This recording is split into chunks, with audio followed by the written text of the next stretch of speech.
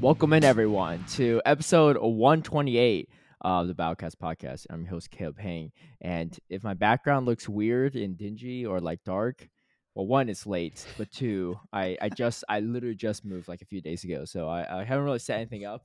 But I can already tell you that I have more couches than Anacor owns. I was going to say who's living in a cell now, but yeah, it's true. It's true. Still you. Yeah. I still haven't got Anyway, we're joined by Anacor, but we got a very special guest too, and also across the other side of the world too. From me, closer to Anacor, we got ft.ZoëTwoDots joining us today. How are you doing, Zoe? Doing good, boys. How are you guys going? It's a filthy hot day today in Australia, but making the most of it. Isn't that? Yeah. When I was in Australia last year, or I guess it was earlier this year, I never realized how much the temperature fluctuates in a few hours. It depends where you visit for sure. Yeah, well, that's the Melbourne experience. Yeah. It is. I feel like it's specifically Melbourne gets insane. Like, whenever I visited, it's like you have to have a jumper, because the amount of times I've bought a jumper visiting Melbourne in summer is ridiculous. I have a collection now. So it's just like, just take it because you're going to need it somehow, because this is going to change. But thankfully where I am is a bit more stable, but it's fun. That's fun. Beautiful though. I mean, I enjoyed it. I was just shocked at how much, like, it was like, well, I don't know Celsius very well, but it was like 90 plus degrees Fahrenheit, like very hot and humid. And we're just like, everyone's just trying to find a restaurant to go to. We were going to grab lunch anyway, but it was just like super hot. And then I see them opening the windows like 30 minutes later while we're eating. I was like, wait, it's going to be steaming hot in here. And then I go outside and it's like 30 degrees cooler. And I just don't even understand how that could happen in like 30 minutes. But yeah, the temperatures. Apparently it's Arctic winds. Yeah. And I don't really know what that means. But it's literally like, because Melbourne is there's nothing blocking the wind coming up from the Arctic to Melbourne, basically, because they're on the bottom curvy bit of Australia. They just cop if Antarctica decides to be spicy that day. It's like, well, temperature change for you guys. So, yeah. Days. Wow, the more you know. Well, anyway, I think I would be shocked if anyone from our audience doesn't know who you are, Zoe. But in case there's someone that doesn't, feel free to introduce yourself. Where your real name is Zoe, correct? Or your first name? Yeah. Okay, because some people they miss. Yeah, no, I know. Yeah, they do like the cheeky names. Yeah. Yeah, like Steve. But like someone quite local to you. Yes, exactly. I know, no idea who you're talking about. Because you wouldn't know him by Steve, would you? You'd know him by his actual name. No, Steve is Steve. I'm here in fibs. But where does ft.ZoëTwoDots? Where did that name come from? By the way, was it like a handle used in past games? Yes, but it's technically quite literally instructions on how to spell my name.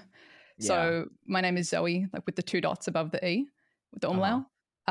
It was from my year 12 jersey. So in Australia, when you finish high school, finish year 12, I don't know if every school does it, but everyone in our area did, where it's like, instead of wearing a sports uniform on a Friday, the year 12 kids would have their jersey, where it's like a custom design, and you get like your name, nickname, whatever, printed on across the back. And for whatever reason, like the printing company was like, no special characters. You can't have an umlaut. And I just wanted Zoe on the back of it. Yeah. And I was like, I just want Zoe and 2 dots. I was like, oh, well, they just spell it out like that. So Zoe 2 dots came from that on my high school jersey. And then very fortunately was at the time where like a lot of online gaming and like Instagram or whatever else was coming out. So I managed to like snag the handle on most of the things, very fortunately. So that's pretty awesome. It's really sad how long it took me to realize that that's what your username meant, and by like how long, it meant like literally like 5 minutes ago when you started explaining it. That's the like, usual wait, hold on. experience. Yeah, I mean, because I've seen your name spelled out too, but I just like never pieced it together until now, which is that is a very common experience. Don't worry. It's usually someone's go like, why is it that? And then like as they're asking it, they're like, wait a second, like it all comes together. So. That's awesome. Did you play Pokemon before Pokemon Go? Because everyone did something before 2016, but how deep were you in the Pokemon lore? original recipe Pokemon baby. Like I was the prime demographic for like when the anime came out. So I was like 4-ish in Australia when we got the like the TV show, the anime. And then I definitely did not play the games correctly, but I sure as hell played I played everything except for Gen 3 as they came out.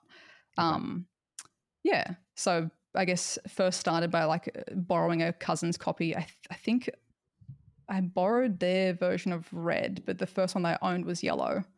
And then from there playing like had Gold on the Game Boy Color, like just plugged it into my Game Boy Advance sort of thing.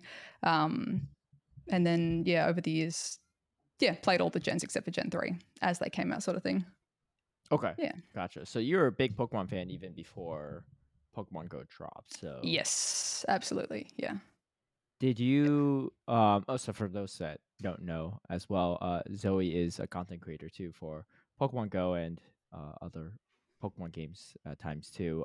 But what got you into just creating content too? Because I think you were probably one of the first YouTubers for Go, start, right? Yeah. So I had originally like done a couple of videos for like just travel vlog stuff, like I think a few years before Go came out, and it was just like, had really enjoyed watching people like doing, just Japan vlogs and things like that, or like, I went through the Pokemon Center and just kind of cute things like that. And I was like, when I go on holiday, I might do the same thing.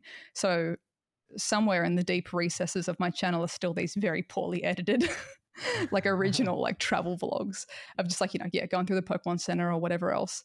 I'd always like played video games, obviously played Pokemon and stuff separately to that, but the actual like ability to be a content creator, I think was probably a lot harder and I guess a lot of Aussies can probably relate with like how terrible our internet is, and especially, even when Pokemon Go came out, like our home Wi-Fi sort of situations were still like ADSL2, like slow as hell. So it's kind of like you might want to do that, but good luck. Yeah, it's like terrible. Like you couldn't even live stream on the internet that we had because it was less than 1 meg uploads, like atrocious. Wait, were you talking about this last week, Anacor, or? No, but I was thinking like now, do you know what I mean? So like it's now still pretty bad now, depending. It's not, it's not amazing now, but Yeah. thinking about it, obviously over the last few years, most places have, like got like fiber or something like that. So there's been like quite a bit of an increase. But I mean, this is nearly, 10 years ago, right? Yeah. So, yeah. I can't really imagine how we've had a lot of kerfuffles with our yeah. There's been a lot of like ongoing, that sort of stuff with Australian internet that goes just beyond like it's a whole thing. Was it just last week or like 2 weeks ago where an entire mobile network just shut off for a day? Oh yeah, I think like Optus just turned off, or was Optus or Telstra, whichever one. Pick your flavor for whichever decides to have an outage. I think it was Optus. But yeah, the whole network went down, which is pretty wild. What? Yeah. Hey. But okay, so not the best Wi-Fi kind of when Go came out. No. Like at least on your phone mobile, like if you're using 4G at the time, whatever else, like that's fine at least. But yeah, like home internet was just atrocious. But it kind of like, so I was always interested in like, the content creation side of things, but it being functionally possible was like pretty difficult. Didn't have a proper PC, couldn't afford capture card, consoles, whatever else, couldn't stream because there was no upload speeds. So then when Pokemon Go came out, I was like, or when it was, it's going to come out, I was like, oh, well, all you need is a phone and your camera, and I have both of these things. Ripperoni the upload speeds, but I have these two things. I don't need to buy a PC. I don't need a capture card, whatever else. Why don't I try that? So I was like in the process of filming the first video for my channel, to be like, hey, I'm going to be covering Pokemon Go stuff. Here's what I'm going to be like in Australia, whatever else. And like that very next day, Pokemon Go just dropped. It was like, hey, it's out. So I was at work, like sitting at my desk at work, and my coworker's like, it's out. It's out. And I'm just like, I'm going on lunch break, and I just like sprinted out to like, go and play the game. So it was very, very literally like my first video is the first day pretty much of Pokemon Go coming out. Wait, was it released at the same time in Australia as it was in the US, or was it a few days? We got it a day early. We got a day early. You got a day early. Yeah. Oh, right. Oh, so time zones were. I remember at the time people were like, too, for you all. They were like changing their app store region to Australia, yes. so they could to try and play it early. They could download earlier. That's amazing. I believe the logic was they tried to like soft launch it in Australia because it's like a smaller player base, just to be like, okay, it's like the first wave of people. But then, like you're saying, everyone's trying to like change their app store. Like everyone's like, oh my God, how do I get it? Like, and just obliterated the servers. But yeah. That's wild. So you had a travel YouTube channel essentially, and then like tiny one, but yeah. And then it became your, well, it's essentially the same channel. The same channel, the exact same channel where the videos are. Yeah. Gotcha. Oh, so you were like really on top of it, like from day one too. Yes, but I guess I had no clue really on like the YouTube algorithm, those sorts of things. I hadn't built up like a lot of a base or following or whatever. Like I probably had a couple hundred subscribers sort of thing. So yeah, when Go dropped, it was just kind of like, oh, right, like I've put all this work in, here's a video. All right, 20 views, sick, what? And like obviously looking back, they're not amazing videos. Like I didn't know what I was doing. They're pretty rough. But very early on, Nick Trainer Tips was doing like a international Dex series where he was getting people from around the world to film an episode and submit them sort of thing. So you would film it, edit it, send it to him, and he would like feature you as an episode sort of thing. So I'd emailed him at the end of 2016, like it was just before Christmas-ish, and I was kind of like, hey, and then he got back to me whatever weeks later and was like, yeah, cool, would love to have you on, go for it, make an episode. And so I like intentionally tried to like, I went and got the same, like purchased the same soundtrack and everything that he would use for his episodes and that sort of thing, to try and like basically do an episode in his style so that his audience would like, ideally resonate with it, enjoy it, like they would have the same kind of vibe. And through doing that, I was like, I need to like, I can be tightening up my editing skills like way more. It's like observing, like actually critically watching someone else's stuff. But yeah, submitted that. It did really, really well. I woke up and I had like 1,000 subscribers and I was like, holy crap, what do I do? What do you guys want? Do you need water? Do you need food? Like, and they're just like, just keep doing what you're doing. We liked what you did. We liked your video. Just keep going. And I'm just like, okay, all right, so now I'm going to hatch some eggs. Like, and then that's kind of, that was like quite literally the defibrillators for my channel, was that collaboration kind of started that core bunch of humans. And I went from there. At what point did you decide that like it was going to be something that you were going to do, like, I want to say full time, because maybe there was a part before that. But do you know what I mean? Like, at what point did you decide that you were going to like commit to it fully? I definitely like I feel like definitely after that collaboration, I was like, okay, this is possible, that it's like, I'm not just putting in 8 hours of work and getting 10 views sort of thing. Like there is cool. We've got a little core audience and they like what I'm doing. I'm getting more comfortable with being me on camera and talking to a camera and not being super awkward. But it was kind of like, I guess from that, honestly, from pretty early days, it was kind of like, I would love if this was possible to be a thing, to do full time, to do as a job. Obviously at the time was earning like nothing from YouTube. So it's kind of like, that's clearly not financially an option. But honestly, over the first 2 years-ish, I would say, so I think it was by the end of, I always get my dates mixed up. If it was end of 2018 or end of 2019 was when it was kind of like, okay, I think it was end of 2018. It's like, okay, it's not paying the bills just yet, but we're earning something, but the counterbalance between the hours that I put in to work full time at my graphic design job and then filming on my lunch break, editing after work, like I'm getting no, work-life balance. It was like work and then second work. And it was sort of this point where it's like, okay, if I could put that time from the graphics job into this, it should, everything's trajecting up. It should be, within a couple of months be at a point where it is sustainable or, profitable financially. But, you know, do I take that risk and quit my job sort of thing? And it was at a time as well where I was just kind of not loving my job either. And my partner, Alan, was kind of like, hey, how about you quit? Like, we're not going to become destitute if you do. And if it doesn't work out in a month, 2 months, whatever, you can find another job and it's fine. Like, we've got savings, like, you know, his income sort of thing. He's like, we're fine. Quit. And if it doesn't work out, like, we'll figure something else out.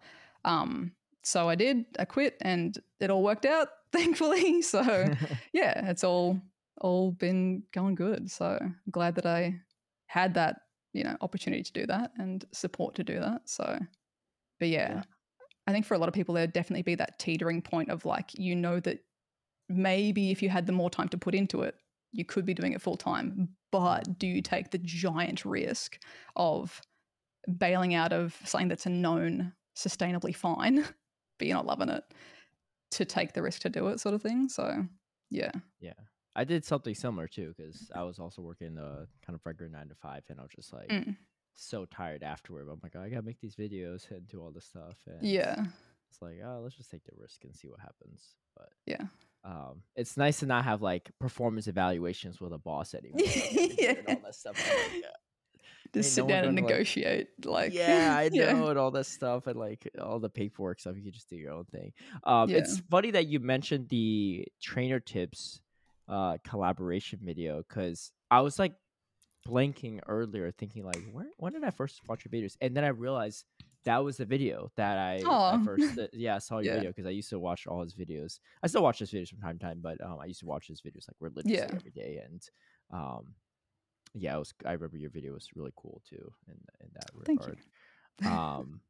But yeah, no, that's awesome. So I had something I had in mind, but Annika, if you have a question, go for it. But I had something in mind. I was gonna have some. I'm blanking at it right now. You good? You're like half baked in the sun right now, and like half like I don't know what's going on. You look like Two-Face from like really, Batman. Yeah, I can't really do anything about it, so I thought I'd lean into it and just do the Two-Face thing. I got it like really square in the middle. So I was gonna ask. You started traveling around the world too, right? When Pokemon Go started having kind of like in-person events. I think one of their first events was probably the Lapras event in Japan. Were you at that one? Because I know Japan's like close-ish. Yeah. No, I think no, because I'd already had planned, like, me and Alan had planned like a Japan holiday, I think for the end, like coming up in 2017 sort of thing, early 2017. So it's kind of like, well, I can't really justify a YOLO flight to, you know, to Japan. So my first like, obviously I filmed on like our trip for that, but like my first travel like for Pokemon Go specifically was 2018 Chicago Go Fest. Yeah. Okay. Yeah. So before that, any of the earlier on ones, no, I was again like watching like through other people's, watching Nick's videos and that sort of thing. For those really early events. Yeah. Okay, gotcha. So, well, yeah, I guess I was only the second one too, because the first one was 2017. Yeah, the first one was wild. Yeah. I heard stories. Yeah. Yes. But, I heard the tales. Didn't get a chance to go. And then I feel like there was Niantic hosted kind of like a global tour thing, right? Where they're doing like safaris just around the world or something. And then were you a part of that? Like, I know they kind of like pulled in some content creators for the first time and were, you know, kind of so that first, I was I was kind of brought in like just after that. So there was that original, they did like the 3 like Go Fest and the Safari Zones kind of together. So it was like the German event, USA and Japan.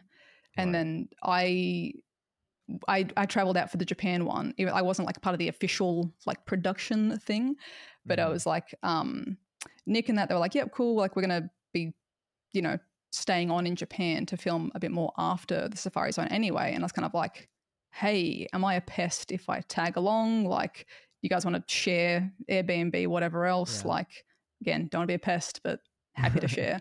And yeah, we ended up just like traveling around Japan after that safari for like 3 weeks-ish almost. and just filming like in Osaka, in Kyoto, in Tokyo sort of thing, and just kind of like having awesome summer. And I think that as well was probably like a really like that was like a massive, I guess, kick for all of us as well, because we're all getting to know each other, like traveling, meeting face to face sort of thing, collaborating. And then from the Japan trip at the end of that year, kind of like then fed into 2019 was ridiculous. Like there was so many events 2019. I think I got to like September in 2019 and I was like, oh my God, it's not even the end of the year yet. Like, Jesus, how much have we done this year? Like it was insane. So I think that kind of like kicked off from their official thing that they were all doing into just all of us kind of like, traveling together, working together.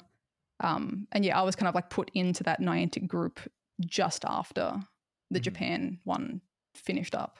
Yeah. Gotcha. Yeah. And, for those that, I'm sure some people don't realize this too, right? And I don't fully realize it too, because I'm not like big on, like, I'm not a great vlogger or anything too, but it's a lot of work when you're all traveling to all these things, right? Because I know you're going there and then you're collaborating, you're filming, you're making content, and then like once the day's over, the day's not really over, because then you have to go back and like edit everything in the hotel room, wherever, and then upload and like start the next day. Like these are probably like 12 plus hour days, right? Massive days. I think it's gotten a little bit like, I think especially like probably this year and last year with YouTube, and I guess if you're someone who's like strategizing and thinking ahead, not me, like you could be planning the events a bit better, because it used to very much be like everyone wants to see it now, like who's the first one to have the video up, like because everyone's like on and wanting to see immediately. And I think over the last year and a bit, like YouTube's algorithm favors videos that are a bit more curated around an idea or a question or a concept sort of thing. So stuff like what Brandon does, where he's like, catching 100 Pokemon in 24 shiny Pokemon in 24 hours sort of thing. So he's planned ahead to, all right, day 1 and day 2 of this event, he's just going to be like hoodie on, catching his 100 shiny sort of thing. But then that sort of thing isn't fully dependent on being uploaded that night. It's going to have the longevity as an interesting video that is also at an event to that it's fine that it doesn't go up that night sort of thing. Whereas if it's, I guess a lot more of what I do, because of being Australia and having the time zone advantage for just general events, people want to see what's happening in the new event. So I've gotten pretty good at like, all right, speed run this, get home, smash out an edit. Hopefully it's like, succinct and still looks nice and whatever else. But yeah, like definitely those, especially the earlier events where it's just, all right, you're up at whatever o'clock, get fed, get in there, you're playing the whole event day. And then quite literally like go home, drop the files. I would try and like min-max my editing. So it's kind of like, okay, well, while this is exporting, I'm going to jump in the shower so I can finally not feel like I'm dying, and then like come back out and do the thumbnail. And then that's perfectly timed for the upload. It's going to take as long as the thumbnail takes to get done, sort of thing. And then you eventually just crash and pass out and start the next day. Yeah, it's a lot of work. I don't think people realize it. And again, like I said, like I'm not as grinding nearly as hard too, especially if I'm not making vlog content. But I remember one of my friends recently told me, she's like being a content creator is not as easy as it sounds, right? I was like, no, it's not. She's like, it's like you never really have like days off. You just kind of have to, there's always more you can do, right? At least in my mind, I would feel like there's always more you can do, but also there's just, it's I feel like there's always like a constant fight to like stay relevant to viewership as well, to a degree. Absolutely. Yeah. And it's just kind of like there's, especially like early days, no one can probably justify having an editor or things like that. Or even for me, still currently, I can't completely justify having an editor. And I've only had someone edit probably less than 10 of my videos. And that's been for like the big events in the last, like pretty much last year and a bit, because it's like, I know that I'm just going to be too overwhelmed. There's too much to film. If I'm trying to do multiple videos, I'm going to fall behind. So it's like, okay, I know I can do my video first day, and then second, third day I can compile and send to the editor sort of thing. But it's just kind of like, for me, when the time zone thing is such a thing, why would I spend the time to then send off the files, to then they have to edit it, to then I'm like, oh, can you change this, change that? Like, it's just faster if I do it, sort of thing. So then it's like, oh, I can't even have reprieve like on a regular like week video. So yeah, it is hard as well. And then it's kind of like, okay, well, what things can I, film in advance that aren't time sensitive or whatever else potentially to offset that? But it, Yeah, I didn't think about the editor thing for the time zone advantage, because then you just kind of like wipe away the couple the hours you exactly. have. Depending on where it is. I remember I was listening to another podcast where Billy, the trainer club, the guy that runs the trainer club videos, he was saying that one day he hopes to move to maybe Australia just to have that like time zone advantage for events too, because I think he's in like the West Coast right now, which is like one of the worst times to put out relevant content for new events. But I guess like the flip side is like really significant. And then also in comparison to the fact that also you get the most bugs and most issues with the trade-off. Yeah, exactly.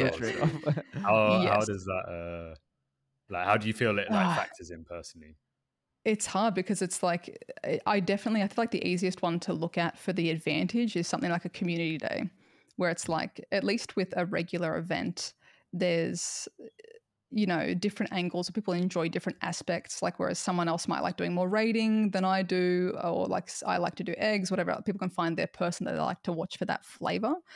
Whereas like the time zone might not have that much of a difference, but like for a community day, you can just see the difference in like as the time zone rolls out.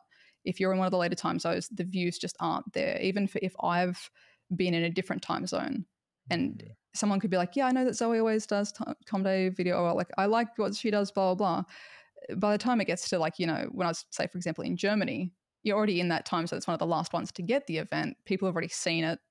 They're fine. They know what to expect. They know what's in the research. They're ready. They don't need to see 20 of the same experience, essentially. So I think that's like one of the easier ones to see just how, I guess, how impactful the time zone advantage can be, which I'm appreciative of. And so I definitely try to, use that, especially for Com Day. But yeah, it's the bug trade-off is it's honestly at like some points it's just ridiculous. Like I don't touch wood. Things have been kind of chill. It's just for the last month-ish, I guess. Like there's been little things, but nothing exploded. So. But it's honestly just like exhausting after the 100th broken event. You're like, can we just get someone that clocks on with New Zealand to just solve it in 60 seconds, not in, 6 days time? Yeah. Well, I'm sure you probably lost track of how many makeup events you've had at this point too, right? Because someone's got a website that tracks them. Someone's got a website keeping count. Which is, again, mostly New Zealand. Like New Zealand cops, that time zone, anyone in that time zone, they cop so much more. Like Australia's had plenty, but we've probably had a quarter maybe of what they've had. I think that website's up to over 130 broken events and stuff. So I can't lie. Of varying degrees of intensity. So I haven't actually experienced any bugs while I've been here. But for me, one of the biggest disadvantages is like what you were saying. The advantages is that nobody knows about the event beforehand. Yeah. Because when I was in London, I would just Google the night before, be like, okay, well, this is what I'm going to do, and this is what I'm not going to bother doing. And now it's like I won't know until an hour before, and then I'm like, oh, maybe I actually have to play the event, so like is it going to be good to, or like things like the XL candy one for Halloween recently, where it's like, is this going to be good or not? And I'm like, let's go, I'm going to go film this video, let's have a good time. And I'm like an hour in and I'm like, where the hell is the candy? Where's the where's the XL? I'm getting angry, like, and I'm messaging people in New Zealand, be like, have you gotten anything out of this thing? Like, what's going on? But that's why the content's so good, because you get like you're like the reaction video, right? Like you are the initial reaction of everything. And then sometimes it's like you'll be reacting like, oh, this sucks. And then it's like, oh, it turns out it sucked because it was broken, not because it was actually bad. So it's like, oh, well, hope it's good for you guys. Enjoy. Turns out it's going to be better, you know. Well, that's actually such a good point. I didn't even think about it because like the Halloween event, like there wasn't really XLs for anyone, but for you, you might have been thinking maybe it's just not working for us, right? Like it's just another broken event for like Australia, New Zealand, and turns out, unfortunately for everyone, that wasn't even the case. But it's one of those ones you're like, oh, that's so annoying, but you know, thankfully it's probably just a bug. Submit, you know, help, you know, hey guys, this isn't working, and then like the time zones keep rolling and nothing's changing, and you're like, oh no, it's just a crap event. Like, oh dear. Okay, well, yeah. I will say the time zone advantage is definitely nice for. I feel like I see you, especially on like Twitter or X, as like almost like a news reporter for Go, because anytime there's a new event, especially like a very exciting or potentially exciting one, like it's always like you'll have some update on it too, right? Whether good or bad. I have another friend, he's actually in New Zealand, but he only tweets about like the bugs and stuff, so like it's really hard to figure out like how good event is. If it's good or not, because most of the time like nothing's ever working for him anyway, so like it's not really informative for me, but no, I think it's really helpful stuff too, for just content for everyone else to stay informed. Yeah, I think it's helpful as well because it's like sometimes there'll be a certain aspect of an event where it's like, oh, this is surprisingly better, or like, hey, there's this loophole, like take advantage of this for like the Stardust or the XP or whatever. And it's not until you're playing it that you're like, oh, so it's good to be able to give people that heads up as well. So you talked about how 2019, you know, it was a ton of events, ton of traveling, stuff like that, and obviously 2020 was like, it went the other direction, right? But like, so what was that like, especially being a content creator for Go, right, where exploration was like the key thing, just like a few months prior, and then all of a sudden, like, you know, all travel suspended and everyone's kind of doing stuff. I know. Trainer Tips was like DJing in his like studio and stuff to like junkie days and stuff. Like, what was the experience like for you? Yeah, I mean, it was pretty wild. Like, I guess thankfully had experience with, you know, live streaming and stuff like that. You know, Australia had kind of fixed the internet enough to be able to do that at this point. So mostly was kind of like pivoting to just more of the at-home content. And yeah, live streaming on Twitch and all that jazz. It was definitely a big change of just like, it was not a fun time at all, like just being stuck inside, or just being generally isolated from humans. But that being said, very, very fortunate to be, you know, in a job that is content creation, in that, you know, I wasn't at risk of necessarily losing my job. I wasn't you know, having to fight with a boss to be like, no, I don't want to come into the office because I don't want to get sick and, you know, whatever else. Like, I thankfully had that sort of job security of more people are at home or working from home and can just kind of like watch on a side tab, watch your content while they're doing their work, sort of thing. So definitely thankful for that sort of, again, job security with that. But it was definitely a big pivot to kind of like, all right, how are we making these same four walls interesting again today? Like, what are we going to play? What are we going to do? I guess with Go, it was very fortunate that like Niantic, I think, pivoted really, really quickly and, you know, made things like the remote raids, you know, got rid of the walking requirements for GBL, all that sort of stuff where it was like, hey, you can play from home. Here's research days. Here's this, like all very, very quickly, which I guess, you know, cut forward to today, sadly, probably because it was a lot of those things made so quickly, there were things that probably implemented that were too good, I guess, to then they've now been taken away, and that feeling that sting of, you know, remote raids being impacted a lot more now. But for the time where we were at in the world, like it was, you know, made the game still fun and playable. A lot of people came back to the game because they were like, oh, I can do my exercise outside playing Pokemon Go. Don't want to go to the gym, but you know, this is a safe alternative. So it was definitely like a lot of whiplash to go from so much just like in person, so many humans in one space, like these massive events all around the world, to just being like, all right, here's me talking at humans. I can see you guys typing in the chat, but like we're not having necessarily a conversation. Like, I guess thankfully as well, I guess as creators, a lot of us jumped on for, you know, Among Us. Yeah. Perfect timing, like those sorts of things. You know, doing a lot of the shiny hunts and stuff through like the dungeons in Sword and Shield, like those sorts of things. At least there's still a lot of us to still do together as a community. Yeah. It was a weird time for sure. Oh yeah, for sure. Was that when you started doing kind of like other games and variety content? Well, I guess mainly on Twitch, right? I don't know if you made YouTube videos on it, but I remember like I like would tune into your stream a lot, and you would probably like Among Us or like Sword and Shield as well, or you know some other games too. Yeah, so I definitely had like early days like on the channel, like just like a let's play through of like I think it was like Sun and Moon or something. But again, it was I think even before Go.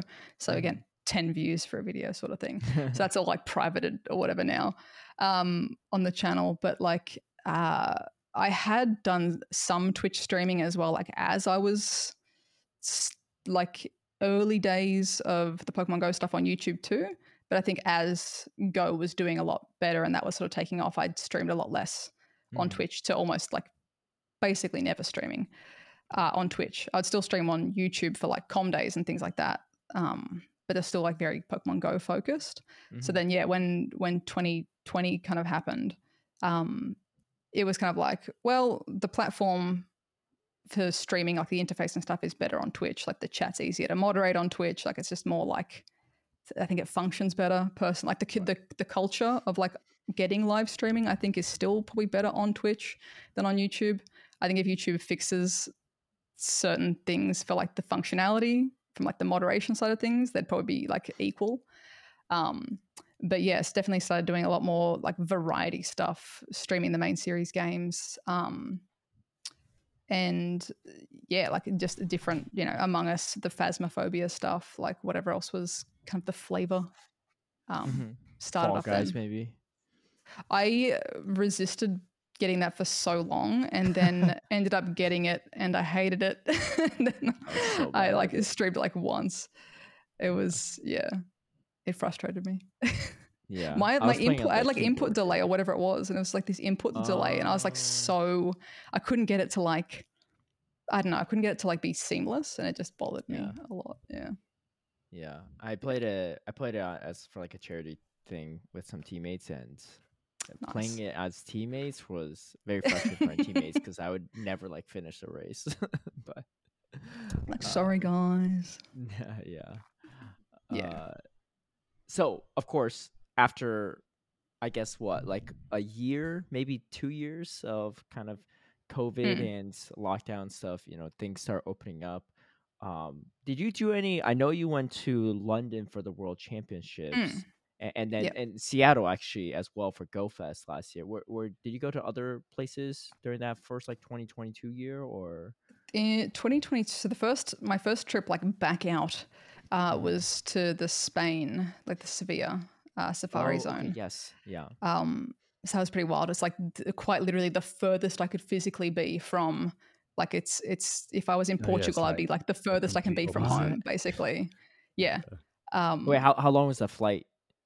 Too bloody long. It was like because it was multiple flights. It was like I can't remember if I drove to Sydney or if I flew to Brisbane, but either way, get to first airport in Australia. I think I flew to flew to Brisbane, then Brisbane to somewhere in I think it was Berlin in Germany. Then had to try and race to go and get a COVID test because to get into Spain you need to have had a COVID test within 24 hours. But by the time I would have gotten but by the time I would have gotten to Germany, the one if I had taken one in Australia would be out of date by the time I get to Spain. So I'm trying to find one to go get done in Germany, fly to another airport. I think I went to another stopover in Germany and then to Sevilla. And I got there and they didn't even check the bloody paperwork. And I was like, damn it. Like, I went and did all this work, like got all these things and like all this stress to not break the rules. And then they were like, yeah, come on in, mate. I'm like, a lot of Europe for me when I went to Germany too. That time. Yeah. I think because, I think it was because as well, by the time I'd flown from Germany to Spain, it was like technically within the EU. So they were like, oh, you're within. So it's not like they weren't even treating it like it was Australia to Spain. Where I guess maybe if it had been like a international flight, maybe it would have mattered. I don't know. But I was just like, no one wants to check. All right, fine. I'm not saying you this should in the like. UK as well. Where they were like making it mandatory that you get a test on the way back, or they were like making 2 tests mandatory, right? And at the beginning of that summer, one of our mates went on holiday, and on the way back he was like bruv, they didn't check the test. He was like, they just asked me to write the serial number of the test on the flight card, and that was it. And that entire summer, everyone we knew was using the serial number from that same test. Like, let's just see what happens. Far out.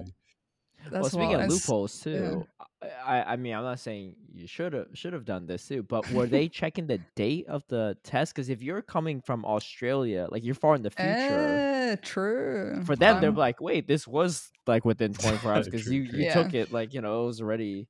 I just didn't want to have to mess around with like get stopped at an airport and turn back around, because that's what I was kind of thinking. I'm like, surely, like if I got on, I'm like, knowing my luck, it'll be like, no, you could have done this at this other airport or something ridiculous. Is what it is. Well, yeah. Luckily, I think that was my experience traveling internationally that first year too. Is like the pre-flight checklist was way stricter than whatever they did. Like half the time they didn't even check my like vaccine card the majority of the time either, which was ours were like, I think for Australia it was like at check-in in Australia they were like, all right, get your QR code open and all that sort of jazz. Like for our side of things, they were very on it because Australia was being so strict with stuff, which again, we're an island, it makes sense. So I think on that side of things, it was like super. And then whenever I got to anywhere else, they were like, all right, welcome. Come on in. I'm like, damn it. Especially the US, they did not care about anything. But okay, so you also went to London for Worlds. Obviously, there's a lot of content around that too, not even just like PvP and stuff. But did you play? I feel like I have a memory of you, not even just GBL, but I feel like I have a memory of you playing in some Sylph tournaments, especially like maybe during the pandemic, if I'm not mistaken. Early. I mean, I did a lot of streaming GBL like during the pandemic, but it's like Sylph, when Sylph first started up, like our Newcastle area, we had like a Sylph little bunch of lads would all get together and do the Sylph tournaments. That's awesome. So I had competed in like the first 4 or so of those. Oh, that's a lot. And then kind of dropped off for a little bit, just got busy, and then I went to the I think just from doing those 4, I somehow qualified for the regional. They're regional basically. And so I was just like, oh, excuse me. And they're like, yeah, so like you want to come down to the Sydney for the regional? I'm like, sure, I'm gonna get the crap kicked out of me, but let's go. And it was just like 40 of us standing next to like I think it was next to like the town hall building, just in the dark, just battling away, like doing PvP tournament. Like, yeah. Because it wasn't official. It wasn't like the official Pokemon. It was a Sylph tournament. So it was just Sylph. No, okay, I know, but I assumed that like. Well, it costs money to rent these venues, like, Anticor. They're all volunteer based. It's free outside. Do you know? Okay, this is something that I was interested in because like obviously I started playing when the game first came out, but then I stopped and then started playing again during COVID, right? So in terms of PvP wise, I was never around during the early days of Sylph. And to hear that they attracted as many people as they did is like, it's very shocking for me. I'm like, a lot of these people just do not PvP anymore, innit? So like from your perspective, obviously you don't PvP as much anymore, but you played the first 4 Sylph tournaments. Like what like drew you initially, and then like what I don't want to say change, but do you know what I mean, innit? Like because I mean like I still play.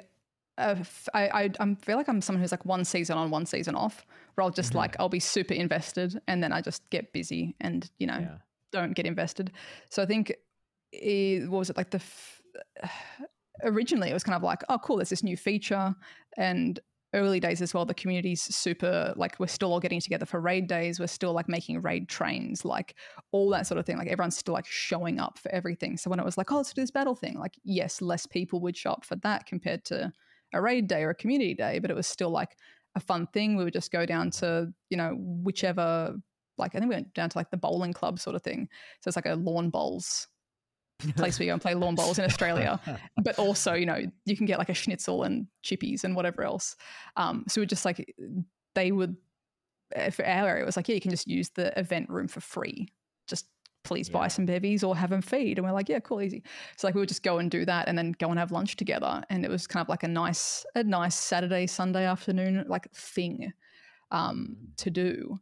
And then I guess as like the official, you know, GBL kind of ranking, like a, you know, battles system, I guess, became a thing.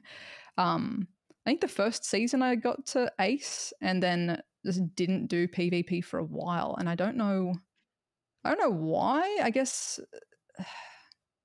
because I was trying to think like the exact timeline, because GBL came out before like pre-pandemic. Yeah, it came out, I think, like January/February. Actually, I think it was like I think it was right early February, because I remember I was moving apartments and I moved to my new apartment in February. I was like, my background's a mess. It's pretty close, still, like, I guess. to make my first GBL video. Yeah.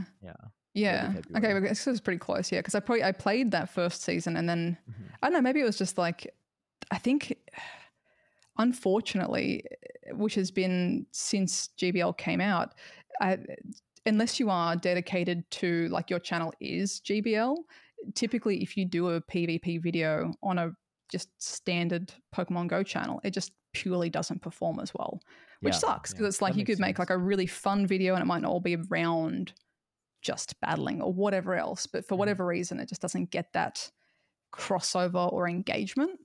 I still don't know exactly like what or why that is, except for people that just like, oh yeah, I don't really like PvP, and therefore don't even want to watch it or listen to, you know, commentary or whatever else around it. So I guess because it wasn't part of like my weekly, you know, videos that I'm doing, it just kind of dropped off for me. And then what was it, season before last, like the season in the lead up to Yokohama Worlds, I was actually like trying to secretly just like get good and just rock up and be like, hey guys, check this out, like just as a joke, and be like, haha, like, how did Zoe make it to legend? I was just saying stupid like that, because it'd be like, who would expect, like, she never talks about that, like what? I thought it would be funny. Didn't quite get there. And then, you know, with Worlds, with GoFest, I just ran out of time to make the push. Got close to veteran, but that was as far as I got. And then last season, which is crazy to say, there's even been a whole season in between since Worlds to now. Like I just was busy. Just had like, you know, life stuff going on, work stuff, whatever else, and I just kind of like didn't battle. And then this season, it's like, well, I'm back in. Let's go. What's the spice? Let's do it again. Do you think, like, from a viewer perspective, because again, like Caleb was saying, you've been to both worlds.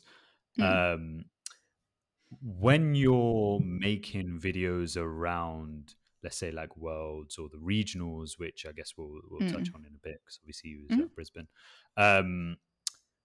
You know, do you find that there's much interest there from your like viewer base because it's worlds, or are they generally just interested in the stuff around worlds?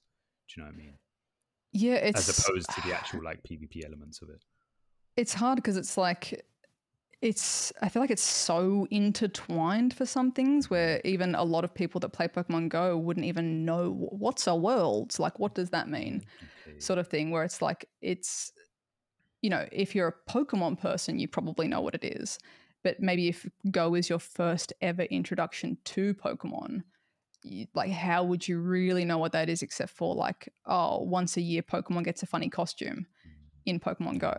True. There's nothing necessarily in the game that's like, hey, here, go watch the official live stream. Or if you don't want to go and read the blog post about the event, you might not then go down that rabbit hole of like finding what it is, why it is, sort of thing. I think definitely people are like seeing the spectacle of it, like seeing all the cool things that are set up, like the like I guess the decorations essentially of like how cool this space is set up to be like, we're all here for this big thing. Like, look how there's a giant Pikachu, like these things that look cool.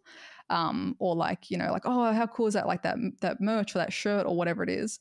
And then I think as like a whole package, it's super interesting of like, oh, those people are competing for this, Go's battlers are doing this. Like there's all these elements. But I think if it was just solely focused around just the PvP aspect, again, unless you were a PvP channel or a connoisseur consumer of PvP, like if I did just a video on PvP, it probably wouldn't have the same legs, sadly. Again, even if it was like, I feel like done in a way.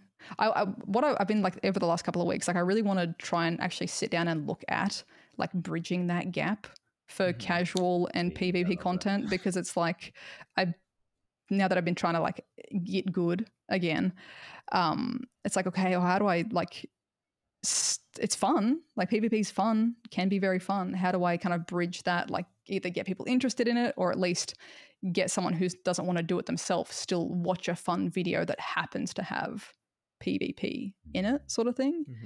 So I kind of want to figure that out, because I think in terms of longevity as well, like it is going to be a massive component.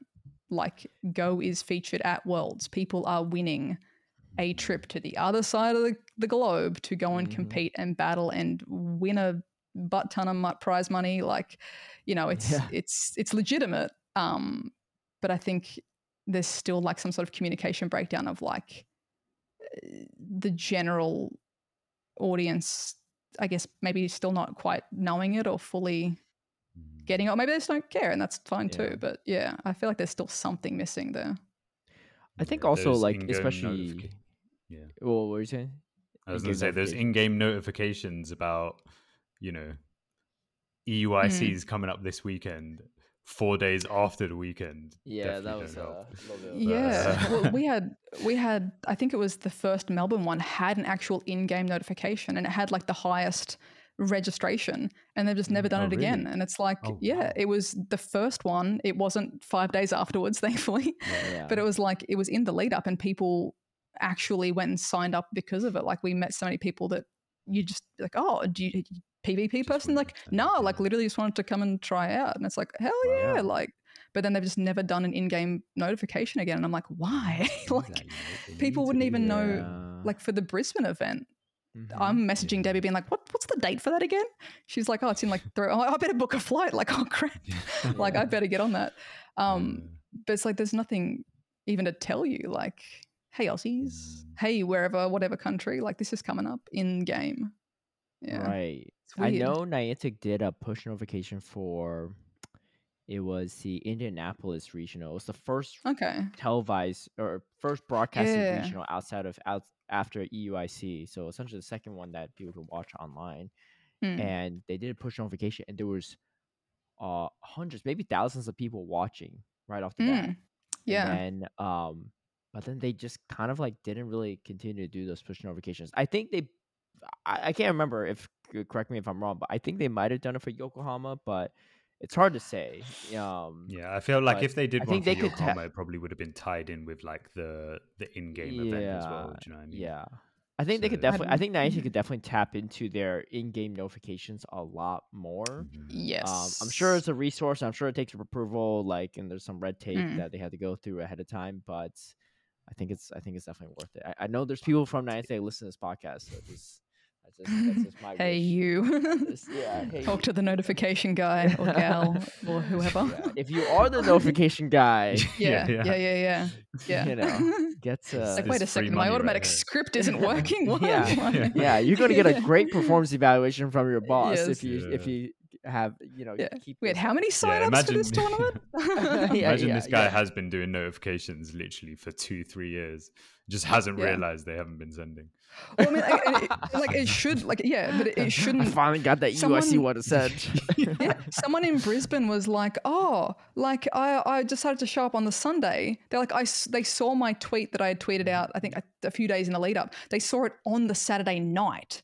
And they were like, oh, it's a 2-day thing. I'm going to show up. And I'm like, I'm pretty sure I had met them at the Melbourne event, like the first one. but they were like, didn't even know it was on.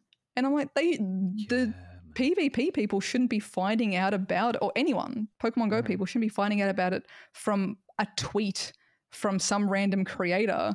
Like 3 days after they've tweeted your it. tweets by are accident. informative though, especially like just by accident though. If they weren't scroll, like, you know, they should know this 2 weeks, 3 weeks in advance in the game. Like that would do numbers for getting people interested, because they didn't compete, but they were like, I'm just going to come and do a side event, and oh my god, I got a shiny within 10 minutes of being here, and like the spawns were great, like the in-game bonuses were great, and it's like they're going to tell people about that. Like that's great. If you could live 20-30 minutes away, and it would have been worth people's time to like go in for the weekend just to play for the spawns, even if they didn't go into, you know, go and watch regionals or whatever else. Oh, what's that? I don't really get it. Fine. But like they could still have a fun time with the event in Go, being in that area. Like, yeah. Wait, so you went to, so Brisbane wasn't your first regional. You went to a Melbourne regional. Was this in 2022 or? Whichever one was the exact first ever Aussie one. Yeah. Okay. Yeah. The first Melbourne one, when we were in like the town hall building in like the court chambers in like a back office basically for the Pokemon Go stuff. It was so scuffed. It was like a little whiteboard with Pokemon Go and like an arrow like pointing up the stairs of like, go on kids, go and sit at the kids table. It was just like no space for us. Because like I'm sure it wasn't just the Pokemon Go event. It was also TCG and VGC. Yeah, it was everything. Yeah. Where's the budget? Yeah, how are they sticking TCG players in the back of a exactly. I'm like, what is going on? Did you compete in that one too, or did you just kind of spectate?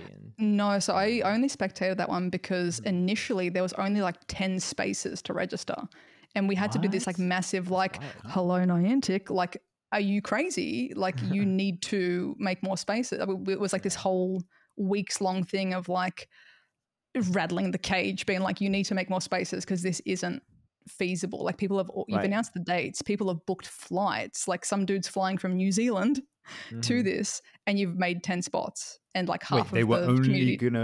They were planning to only it was like have 12 10 people play. I do remember this because they did the same thing for Latin America too. I think it was like Latin America. It was like 24 spaces or 12 spaces. For like entire Latin America, like countries. Yeah.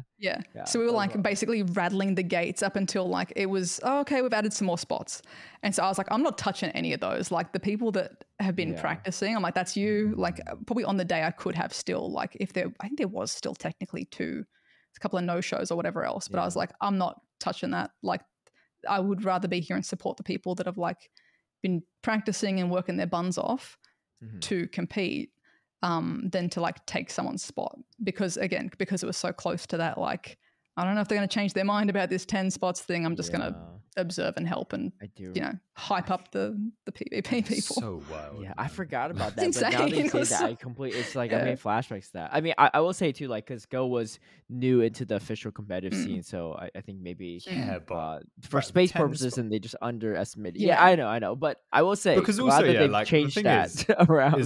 Like they know more than 10 people are going to show up regardless, right? So it's like, I don't know if that's a space thing. Do you know what I mean? Well, because they're there. They're in an event. Yeah, well, I was just saying the space because they have to allocate space for VGC and TCG as well, right? So I understand why they might get priority. I mean, they get more spots for just these tournaments too, which is fine because Go doesn't usually hit the cap anyway. But yeah, they'll get like hundreds of spots at a lot of these. Yeah, but it's just weird. Yeah. Yeah, they didn't do that. Okay, I'm sure we could find like a bigger space that's cheaper, like in a still accessible area sort of thing. Like, you know, we can make it work. Yeah. So, how was your kind of first? Was this your first Worlds experience, 2022 in London? Just like Pokemon Worlds, or did you attend? I know there's a 2019 one too in DC, Washington DC. Yeah. No, so the Worlds London was my first ever Worlds, but I had been to a regionals in Sydney in like 2017, 2018. I don't even know. It was like teeny tiny. It was pre-Go. It was small, and just kind of like went to go and see like what's the Go sort of thing. But yeah, so Worlds was my first proper like big one. Yeah. Yeah. How was that experience for you? It was wild. It was really cool. Like Worlds London was like, wow. Like it was immaculately like decorated, themed. All of the like activities and stuff, little photo ops, like all of the whole space was really well curated. Like the raids were fun. The in-game stuff for Go was fun. Everyone was like in a fantastic mood. It was I feel like it was a pretty good location for it. I don't know if it was like an awkward place to get to if you were in, you know, if you were someone who like lives in England or whatever else. It was yeah. But it was fun. Like it was insanely fun. Yeah, loved it. Had an absolute blast. I was out of my gourd, like with the time zone difference, because I did the direct like 24-hour flight.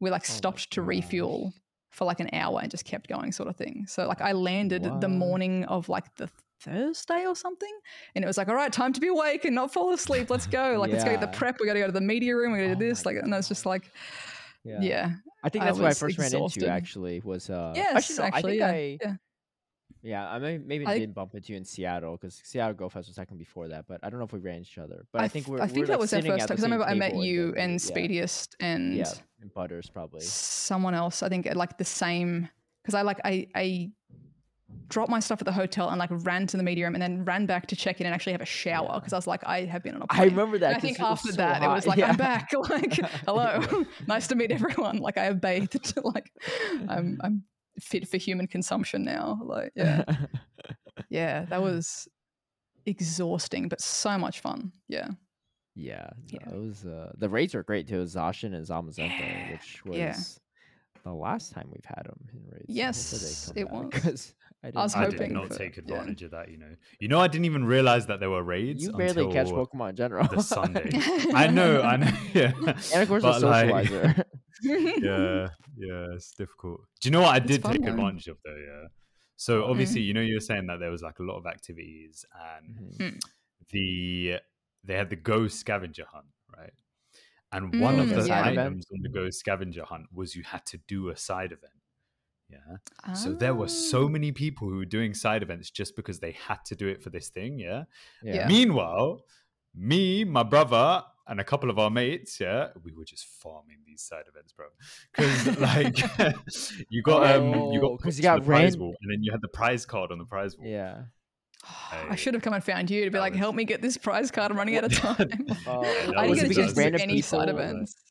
You were they like battling side events? Was that what it was? Yeah, they were battling side events. And you were battling people that just like didn't know what they're doing, right? So you're just stopping. Oh wow. Do you know what? I can't lie. Like you and your brother be like, yo, you go sign up for this one. We don't want to be in the same group, right? Yeah, we weren't going to be in the same yeah, no friendly fire, right?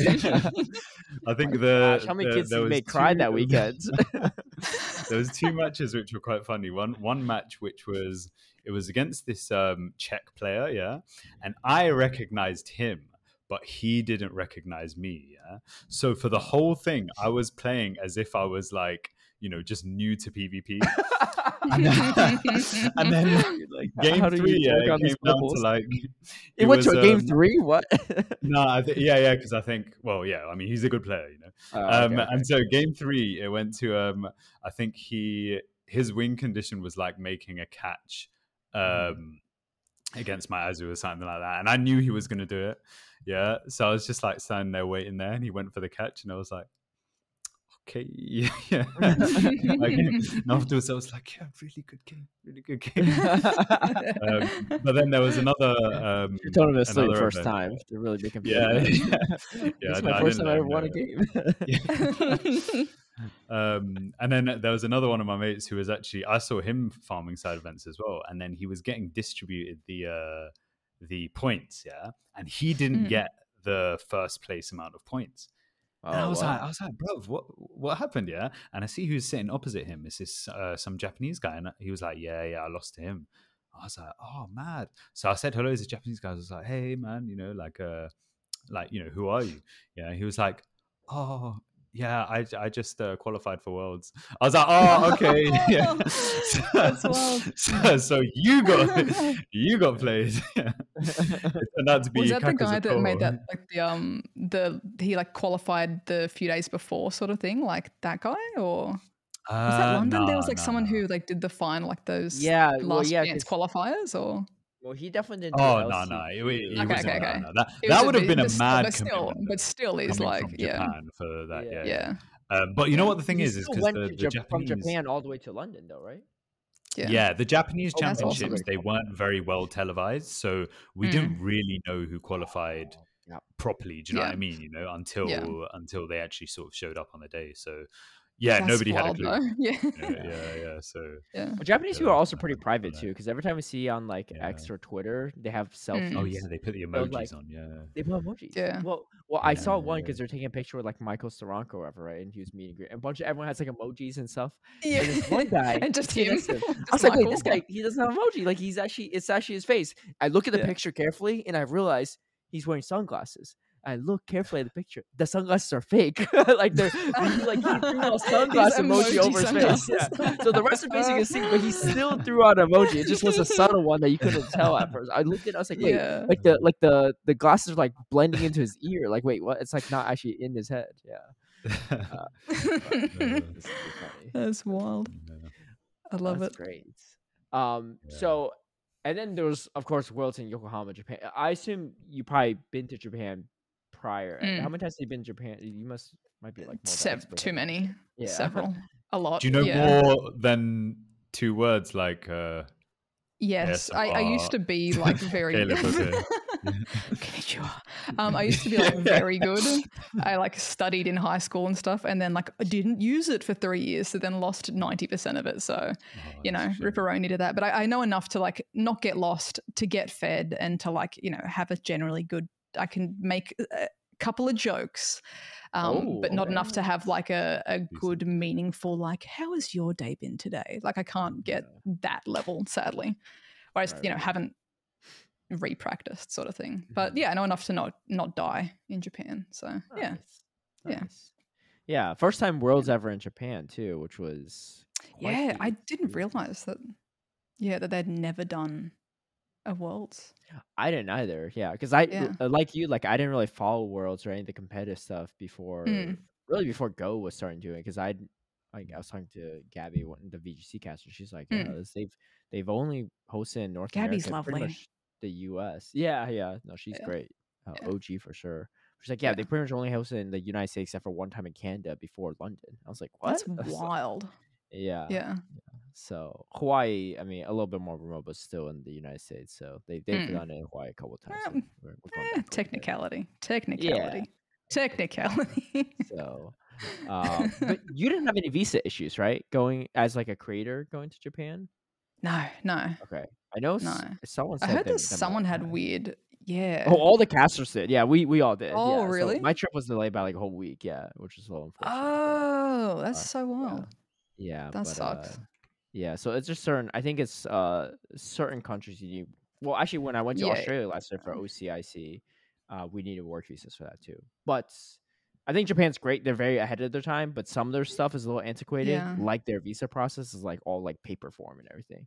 Australia's like you just fill up stuff online like 2 months in advance and like it was good to go. It's still so interesting though, because it's like you're technically not getting paid in that country, so then why do you need? Yes, but I don't know. They thought of every loophole possible. Like, It's like, well, we're like, oh, okay, just don't pay us then, and just pay us like at our next work donation later, or something, right? Or like, wouldn't you just make them as contractors, or like make them contractors, and then we are contracted invoice too. afterwards? Like, I don't know. That's odd. It was super. Well, the crazy part is it was just the casters. The production crew, the staff, the directors, like everyone that works at PPCI, all of them, they didn't need work visas to my knowledge. It was just the casters. It was like a very specific thing. Yeah. And specific like, industry sort of technicality. What if they're not on camera, right? Like, what if it's just like voices, or like we have little Muppets of them talking, and like even that was no go. Like they tried really hard to think of every USA loophole. server and then back into like a glow. So that's funny. It was the only option for us to cast is like we would have to cast remotely, like at home. which would one, you're just no. missing out all the Yeah. Japan, Yeah, the no. experience, Yeah. but two, like I'd be waking up at like 3 a.m. to like work for like 8 hours and go to sleep and do it like Yeah. in my home setup with like a green screen. It would have been Yeah, no. a weird Definitely not. time. I'm glad it all worked out though, and you Yeah. got there. Yeah, no, it did. Yeah. But yeah, how was Yokohama for you too? I mean, especially as I mean, obviously Japan is known for Pokemon Go heaven essentially, Yeah. but Yeah. this is like that plus like all the events, right? Which is kind of Yeah. wild. And there was a Go Fest too, which I assume you went to, the Osaka Go Fest. Yes. I nearly spewed at Osaka Go Fest. It was so hot. It was just like filthy hot. The Picari sweat coming in clutch to just like revive me at midday or whatever. I was just like, I think I might be violently ill soon. I'm like, I'm gonna go find a vending machine. like, oh, I feel alive again. Let's go. Let's not go too hard, but like, let's just go and stand in the shade and keep playing. But no, it was great. But I just like, why do they keep doing Go events in August in Japan? Like, stop. Yeah. Stop. Like, just any other time, any other month, not used to any that? other month. It's the humidity. It's so not. Did you go to Yokohama? I was there, and admittedly, I didn't make it to the park, but it was only because like I don't know, it was so far away from everything else. Yeah, the park was so much more intense. Stuff, yeah. I think it's because like the concrete and like the. Maybe that would have. I don't know. You're the only person I ever heard say they Yokohama enjoy wasn't that the bad. summer like, heat in Japan. Yeah, of course. The Yokohama at least had started to cool down by that week. Yeah. Like the Yokohama week was like, okay, we're a bit better. But like Osaka was filthy hot. I think it's just the humidity the worst thing was that your phone slows down. Yes, that's annoying. I had a phone. The worst thing isn't how sweaty you are all at all points of time. I don't know. I was feeling okay, like, but again, I wasn't in parks. You're the minority here, Echo. I've never heard anyone say like the Japan summer like, heat was okay. It's just the humidity plus the heat, because it's like we'll have the same temperature in Australia, but at least there's always like an ocean breeze. Like it's a bit like I guess drier, whereas like the humidity just slaps a whole nother level that I think if you're not conditioned to it. Like, I guess maybe like humidity wise, obviously the UK is not going to get as hot, but you have the humidity of like the wetness in the air of like maybe you're more conditioned to surviving slightly humidity better. I don't know. I mean, there's a lot of wetness in the air, isn't it? So yeah. But just like Japan kicks the crap out of me for the weather. It was fun though. Like Yokohama was amazing. Like it was so much fun. Again, like I feel like, especially even just looking at photos of previous worlds, I think like from London, when they just went gangbusters on like the decorations, the theming, the integrating different events, like, and Yokohama as well, just kind of continued that. I think they're nailing it. Like, yes, thumbs up, more of that. Like it's fun if you're a competitor, even if you're not competing, if you're just spectating. Like there's so much to see and do. Yeah. It's just incredibly fun. Yeah. Yeah, the venue is great even inside too, with all the little bruv, the flipping grass. Yeah. It was comfy. Yeah. Have you never seen fake grass before, Edgar? Nah, I have, but like I've never chilled on it like with that. Yeah, I know. It was some premium fake grass. It was comfy. I was like, I don't want to sit on this. It's gonna get itchy legs, and I was like, this is soft as. Like, what? What's going on? Yeah. And then the TV is up there. It was it was great. Yeah, so Championship Sunday was really good. Yeah, we'll see how Hawaii looks too. I think my only concern, but I guess the same thing with Japan too, is like space limitation, right? Because Hawaii's not like the biggest land. But I feel like Japan would probably be the biggest issue with space limitation because there's so many casual Pokemon fans who want to turn up for Worlds compared to like other countries. Yeah, I guess for Hawaii, like you have to go to the destination sort of thing. Yeah. Actually, now that you mention it, at Osaka Go Fest, I was walking around, and my friend bumped into someone with like this plushie thing or whatever. It was like a very specific plushie for like some specific anime or something. And like, oh, it's like really cute, whatever, right? It was someone that's Japanese, I assume, was the person. And then literally a week later, she bumps into the same person. She was like, "Wait, that's a really cute plushie." And then they were like, "Wait, Well, yeah, Osaka a week ago, she's like, yeah. I was it like turns out like she doesn't even like compete and Go or any of the games. She just loves Pokemon, wants to spectate and stuff too. But it was That's just funny cool. because she had the same exact plushie. Yeah. That's so cute. But my friend completely dyed her hair too in that week span, so like she didn't recognize Change her the at look. first. Yeah. I just like kind of. I was like, wait, this is the same person. But That's yeah, wild. what a time. Okay, so and then you went to Brisbane as well. Fast forward just a few Yeah. months later, and competed as well. And I think your partner competed too, right? Competed. I think Yeah. I heard your team. So I know you dropped a YouTube video covering the tournament from your like perspective. I favored it. I haven't had a chance to like watch it yet. But I was listening to other podcasts and BTW podcast. They were saying like the team you brought to was like decently meta as well too. It was, like, I mean, I was trying to go for a meme team, and then Debbie and Steve were like, "You probably should have something that can actually battle." And I'm like, "But do I?" But like, I literally did zero practice. I didn't do a single practice match. I was like, I'm here to have a good time, fill up the numbers. Like, you know, it turns out, beneficially that we pushed the numbers over for top 16 getting points technically. So me and Alan were like exactly on the cusp to make that happen. So I was like, look, I did my part. That's all. But I think for Melbourne, I will actually like for getting the points. Hey, steal those points too. Yeah. But yeah, I'm like, I think for Melbourne, I will make a team and like and do it proper, because I was like, it was kind of fun. I should actually, put in the effort. So I just sat down. It's like, here's my team sheet, and I'm just like, okay. I'm not even gonna. I'm like, I don't even. I think for me, definitely, like, I think I'll have to do is like get good at the, doing the little matrix thing for figuring out like the show 6 bring 3 sort of stuff. Yeah. Because I'm perfectly fine for just like you're thrown in with 3 random things, survive or don't, that sort of format. Whereas like if I'm sitting down, especially with the Brisbane team, I just hadn't even used any of it. It was like, oh, here's a Clodsire that I caught on Com Day. Should I evolve it? Yeah, okay, I'll use that. I hadn't even used it in a single thing, so I don't even know what hits it can take, what it can't, sort of thing. It's pretty thick though. It could take. It is so thick. I was like, I'm still not shielded. I'm like having my practice rounds while I'm doing the official battles. I'm like, let's see if this can take the hit. I'm like, oh, okay, I'm still in this. Not bad. So yeah, still got like a win sort of thing, like not That's the good.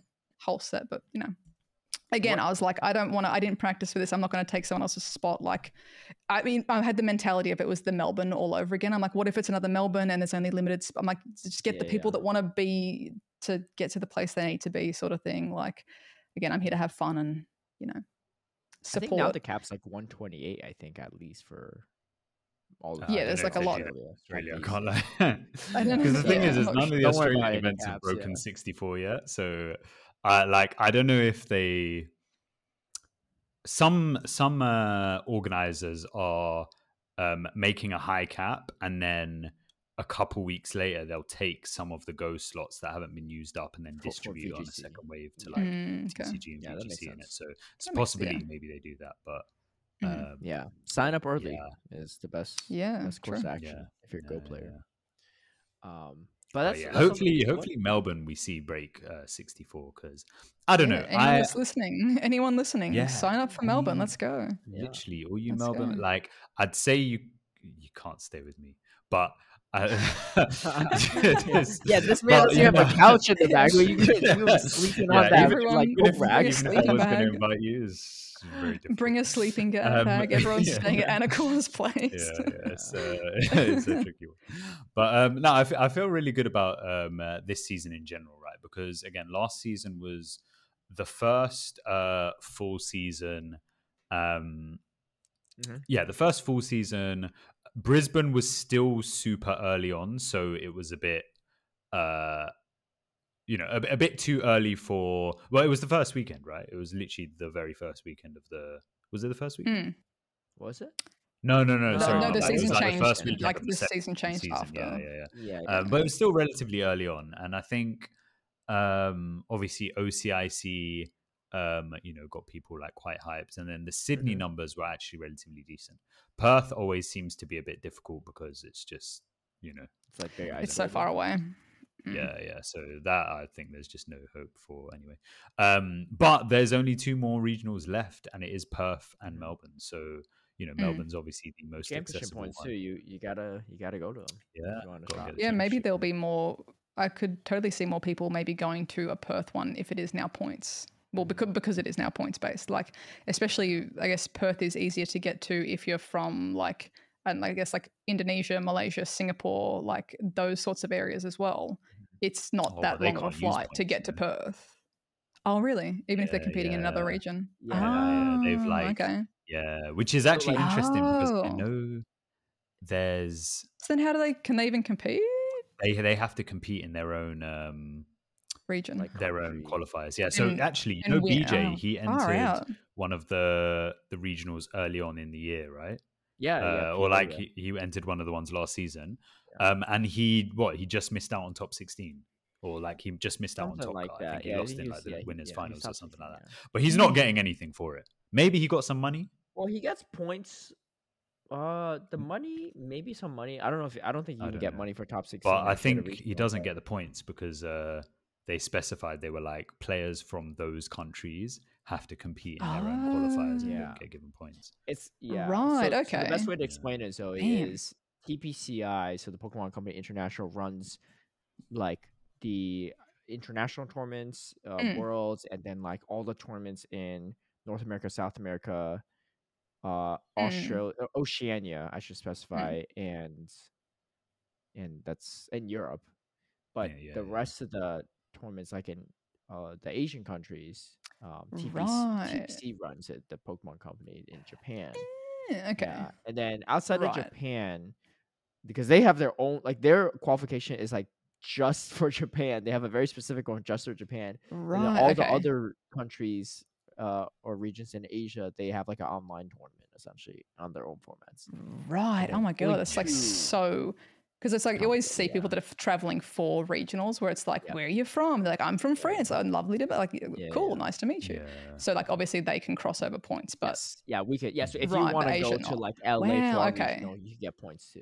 Yeah. Right, but then specific. Okay, well, ripperoni to Malaysia, Singapore, etc. Never mind. It would be very convenient. Like at least Perth would have been closer tough too because they have so many players and only 2 qualify every year. Are you joking? Yeah, so they have one tournament a year and for each of these countries, and the only top 2 make it. So like it's like do or die moment, right? Like you got. All right, we need to solve that. We need to sort that out. Like honestly, I've actually been like chatting to some people this season, seeing if there's anything that can be changed. It might be different what too. I understand. Know. I mean, so they haven't even announced a format for that. Massive player base. Yeah. So I think the first season, I reckon that the Asian qualifiers were like relatively rushed. And I think, to be honest, most of the things in the first season were relatively rushed anyway, right?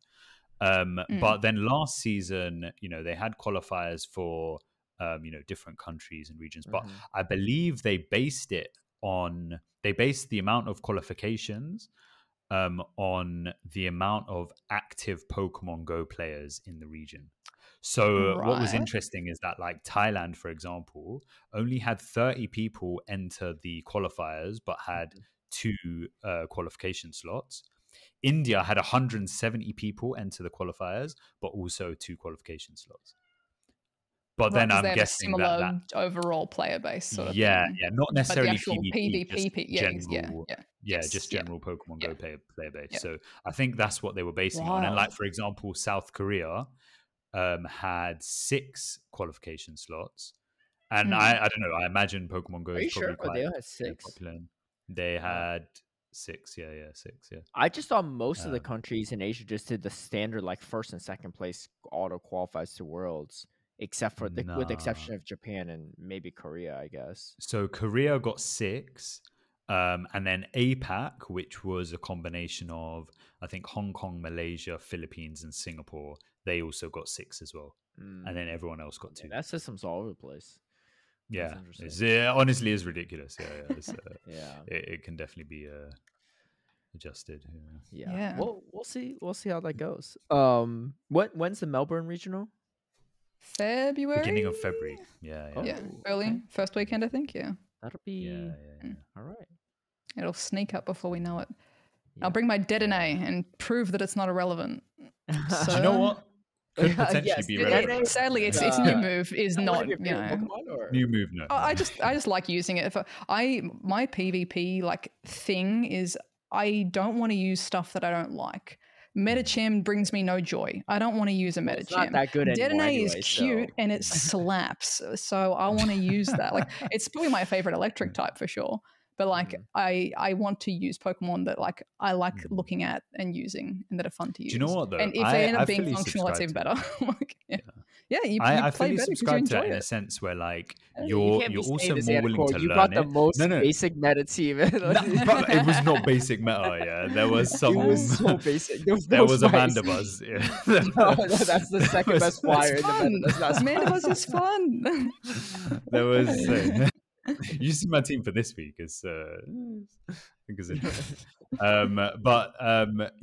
think if you're using picks that you like, then you're more willing to actually learn them well. And I think generally that's a very big part of the game is actually learning what your Pokemon can do. Do you know what I mean? Because if you're just taking a straight meta team, you don't actually know what they do. It can be the best team out there. You're not going to perform with it. Do you know what I mean? Because you just don't. Yeah, absolutely.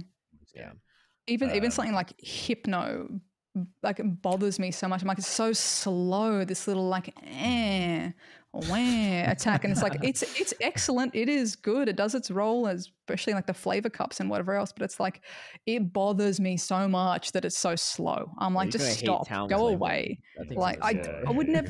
Dedenne obliterates Talonflame. Happy days. I'm good. Skarmory is also number one in the rankings. Some people can.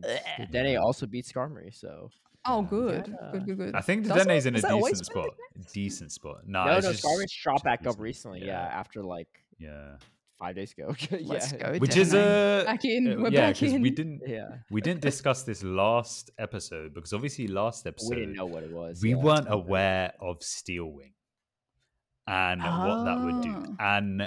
And literally, so everyone had this whole sort of snapshot of the meta beforehand where they were like, oh, this is changing, this is probably what things are going to shake out to be. And Steel Wing was the one where they didn't say how much energy generation would increase, and I think that really had the biggest impact because Skarmory became a top meta threat.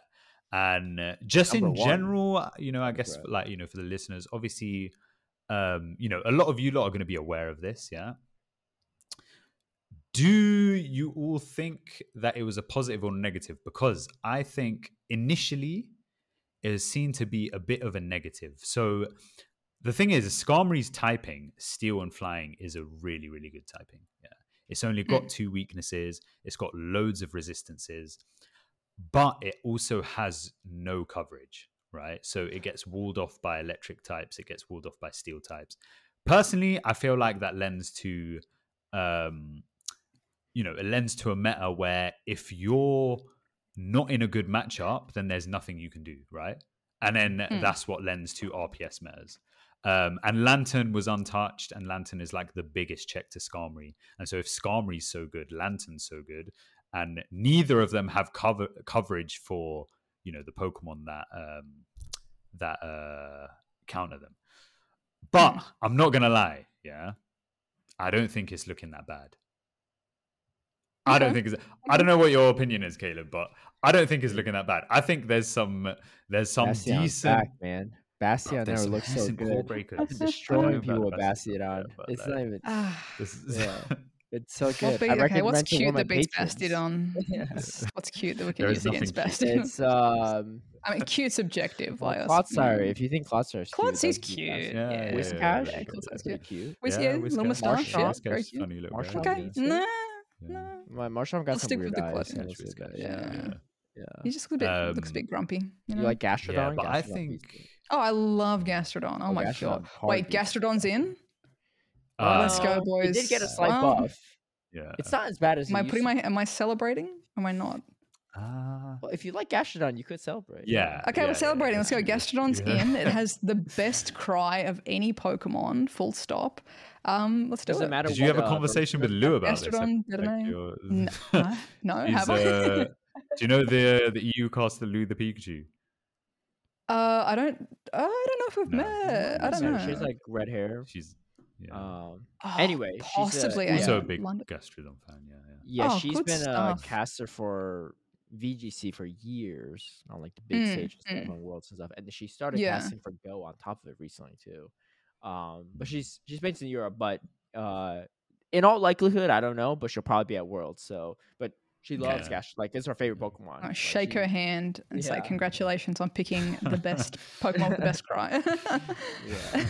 Such a good sound. If you haven't listened to it, everyone should open up Pokemon Go and just put the volume on just for that maximum volume and just tap on a Gastrodon. It's obscene. I'll have Anacor listen to it and then have him mimic it for the next episode. Bro, I've never put volume on for Pokemon Go. I'm not going to lie. Do it just for that one thing. It'll change your whole night. I used to play with the volume full on, like, oh no, because I just walk around like, feeling it, right, and the music. And I used to work on a college campus, right? So like, there's students that like, I oversee and stuff. Do you not have any shame? There goes our director, like, catching. Wait, what? Catching fire. Yeah, what? Do you not have any shame? You're like walking about. Back then, I was feeling great, right? Everyone's playing Pokemon Go, and then them old people are just like, people stop playing it as like around like Halloween, like playing your music on the bus. And that's why I turn the music down. I turn the music off when people stop playing. But then like also like it'd be weird when like I'm like hang out with friends and I connect my phone to my car Bluetooth and it's playing the Pokemon sound maximum volume. Like what is that? I was like, at certain point, nothing. It is. That's excellent. Yeah, but actually that actually kind of leads to my next question for you. We're at what? How many years has it been? I guess like year 7 or so of Pokemon Go coming out, right? So obviously it's been around for quite a while, and it's probably the longest game I've personally ever played, consistently too. What are your thoughts on kind of like the future of the game too? I know something I really appreciate about your content is your honesty too, and like you're not really sugarcoating stuff.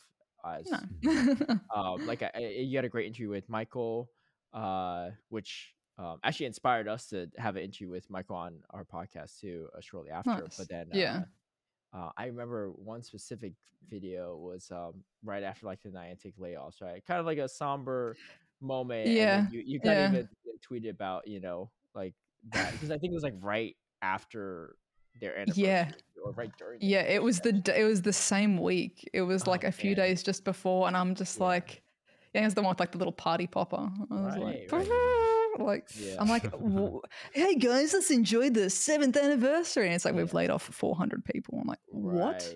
Like what? Like it was just such a like that sucks.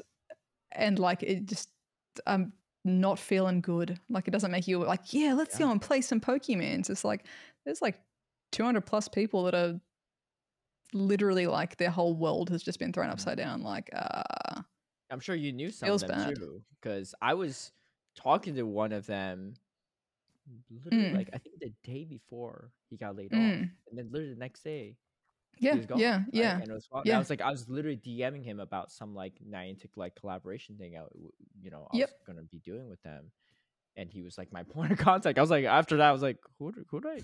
Who do I? What am I supposed to message that? It's honestly, it's like it was wild. Where I'm just like, they've just been like bloop, obliterated from. Like, oh, okay. Well, then what about someone like you kind of like doing the whole like, is it overstepping to like ask like, hey, are you good? Like, did you get? You don't want to like. It's like probably a bad day for you if you did, and probably still a bad day if you didn't because your coworkers would be. So I'm like, I'm just gonna like wait and see like. Who, but it was pretty wild. It's like the Thanos snap. Like, did you survive the 50% thing? Honestly, and I'm like going through all the like the tweets and trying to see like faces of anyone that I know, sort of thing. And it's like it's especially brutal when it's like that they are someone who's doing so much work, like, or at least I think or believe that they are like that. they are a hard worker and or are working on something that's like interesting or important, and it's like, well, then, who else is in that? Was there many people in that team? Like, is that what's going to happen, sort of thing?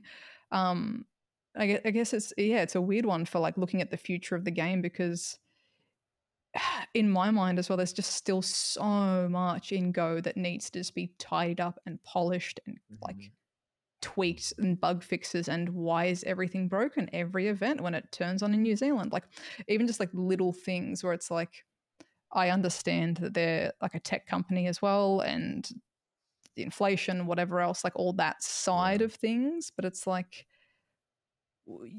Niantic has, I feel like, for some things, has their finger in too many pies of like all the different games and spin-offs of the Pokemon Go style of game, where it's like, maybe just to focus on the one that is the big one. It is like, it's the main product, most profitable. It's like the most enjoyed. It's the most, and not that you couldn't or shouldn't also develop other things, but there was just so many, just throw them at the wall, where it's like, okay, you are overstretched and you have too many people, but like, could those people not be utilized better, folded back in to Go or something else? Like, you have talented, knowledgeable humans with a like insane skill sets, and it's just kind of like, bye. It's like, could we not put that bloke on like the broken features that haven't been fixed for the last 3 years? Like, maybe they can work on that. Like, I don't know. Do something. Yeah. Like, and not just get eliminated entirely. Like, it's weird, because again, I have no idea of like, what needs to go where to be profitable or whatever. But there's just, I think, still so much that can be done to improve the game just on a base core functional level, that it's like, can we sort that out? Because it entirely has the possibility to be like a game that's around literally forever. It's like a companion through life sort of game. Like, you can be any age, just about, any ability, just about, and be able to play the game and have a good time, catch stuff, build your little collection, battle with them, don't battle with them, trade them, whatever else. And as long as, either Pokemon are still releasing new Pokemon or new games or new mechanics or just something that's still interesting, people could still feasibly play this for yonks. But is that player base still going to want to be around if every time there's an event there's a bug or there's something broken or they keep changing this feature? I was like, oh, stop touching it. That thing's not broken. Touch the other thing. Like, it's I deeply want it to be like in a good, stable place, and to just be like win on top of a win on top of a win. But I think honestly, maybe 2021, 2022, like probably a bit after COVID, I think honestly probably around the first time that they were like, we're going to change the spin radius. That was kind of like the first really big, like, just kick in the shins to the entire community. Yeah, it was just like a massive, like, out of nowhere. And then ever since then, I don't think they've had like 3 months straight of positive.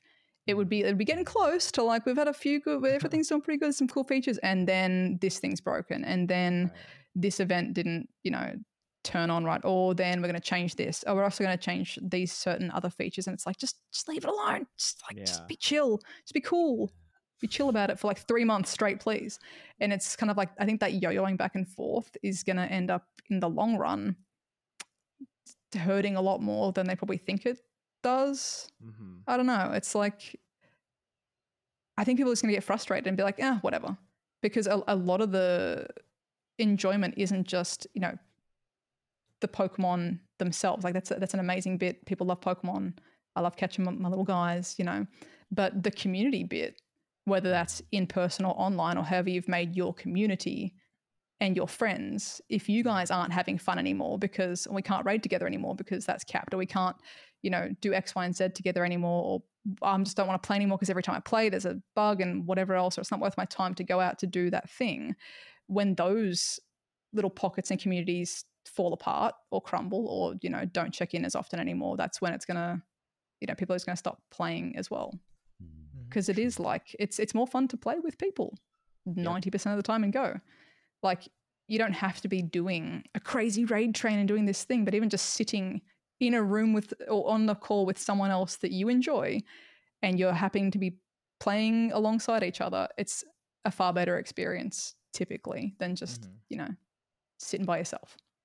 So I don't know. I'm always still hopeful, but I think they just need to, I think there's just a few things that could and should be done to just, preserve it, protect it, respect the community sort of thing. Yeah. Yeah. I mean, I agree because it's not even just the bugs, right? Because that's like unintentional by them. But the thing that frustrates me is like the intentional removal of like good quality of life updates, right? Like the spin distance or the incense in place spawns or the of course remote raid passes, which is probably the latest of things. I actually saw right before we started recording this, Fleece King. Yeah, I watched that video just before. I just bookmarked it. I didn't get a chance to see it, but he's I just saw the headline. He was talking about, the excitement for Go is just like just not there, right? And like we need to do something back. I think like it hit. I didn't watch the video, so correct me if I'm wrong, but I think part of his focus was like, oh, we need to at least bring back remote raid passes, which I think is. I think that's a part of it. A start. But at the same time, like for me, it's just like, when Articuno and Lugia first dropped, everyone was like losing their minds. Like, whoa, like the first legendaries you ever encounter. Of course, like now, like even if it's going to be like, I don't know, a Zarude in raids, right? Like it's like they're, everyone has one at most. Like that's exciting, but it's not like the same excitement as that first legendary, right? So like it's just like it's hard to replicate those same early like endorphins you get when you first play Pokemon Go or first see a raid or whatever, or even first PvP.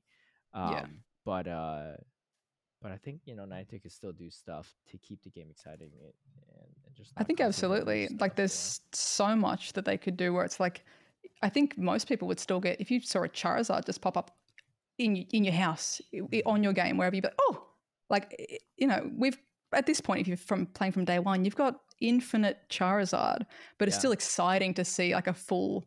I saw a Blastoise today and I was like, hey, what are you doing, dude? Like, sick. That's awesome. I'm like, I never see you. There's so many like just little things where they can I think they could rebuild that excitement of like, if at a grassy area or a park or a playground, there's always going to be better spawns and there's always going to be raids on at those sorts of spots. Or like there's always, okay, if I'm at home, the spawns are going to suck. But if I go to the park in this, radius biome, whatever, there's going to be fun stuff. So therefore other people are going to go there to play. You're going to meet new people. They have tools that I can magically make these things happen. Like there's definitely ways to kind of bring a bit of the life back into it. But I think it needs to be more thought out and curated and like intentional than just like, hey, you guys want routes? Go and sort it out. Go and make your own routes, sort it out. And that's routes I think could be so cool, like such a great tool. But like when they dropped them, there was no instruction necessarily for what the point was. Why should people want to do it? People have probably made multiple overlapping routes at this point. So there's like 10 different ones that are one might be better than the other, but who knows unless you do them all. Also, the menu doesn't even work, so you can't even you can't scroll. You can't even look around. So like I've got one near me and that's the only one I do because it's the only one I know that's there, isn't it? And I know there's others, but I can't even see where they are. You can't even scroll around on the map to see. Yeah, it's ridiculous. And even if you use people use Campfire to see it. Half of them don't even show up on Campfire. So it's like, so that's the bugs on top of that. Yeah, the bugs on top of that. It's like, just doesn't help. So many cool things that could be bringing people together if they were well implemented. That people get frustrated and then they're like, oh, I hate routes, don't want to do it. But now that there's a lot of things that have been fixed that's not as buggy, people are gonna be like, well, why would I even want to try? Like it sucked the first 5 times I tried to do it. So what if it was up to you, what would be like a change you would create, like executive change in the game, regardless of how hard it is like implement? It's hard because I don't think it would be just one thing. I think it is such a multi-layered, like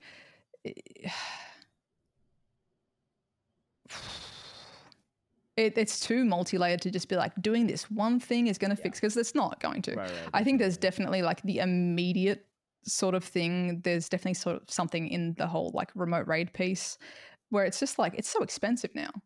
Even if it's not the cap, it's double what it was, sort of thing. You could argue whether or not it's a more powerful tool for raiding, etc. But like I think a lot of online communities were definitely damaged with that change.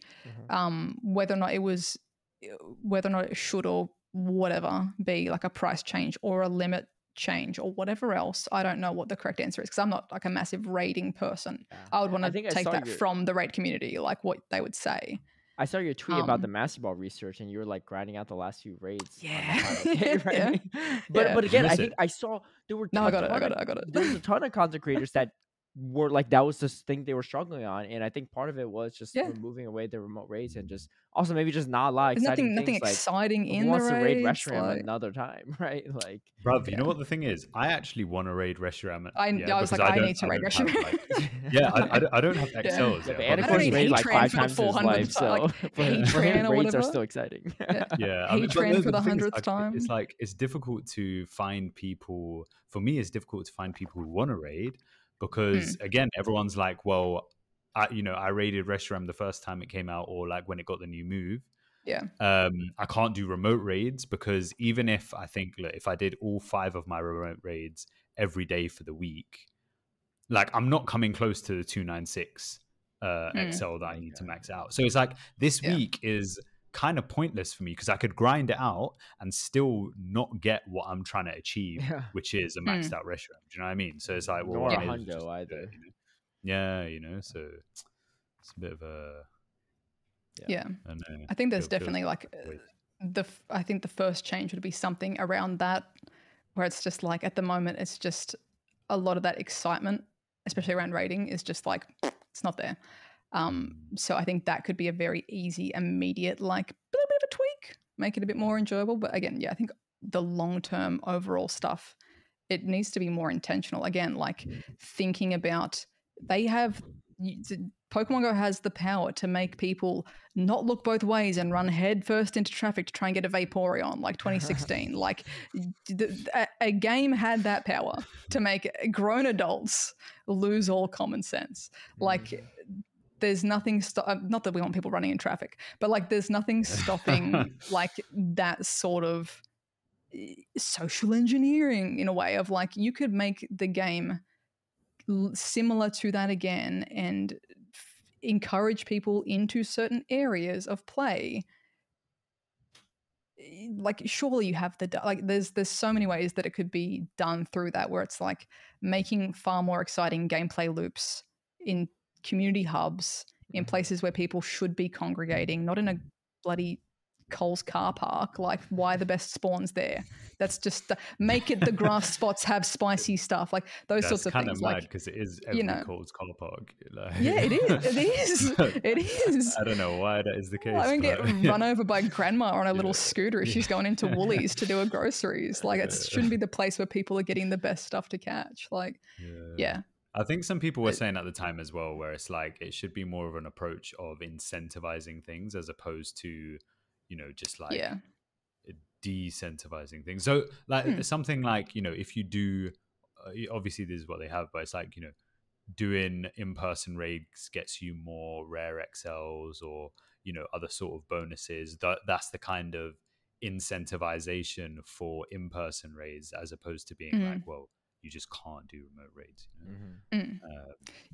I think even like a minor one that I can think of actually recently, there was that, it was a bug, sadly, but remember when our radius was just like a little bit bigger by accident? Everyone was so excited on Twitter. Everyone was so so we moved house.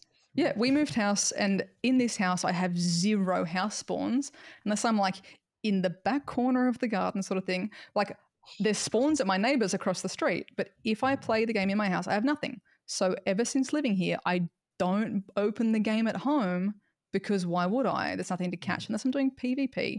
I have no reason to open the game at home.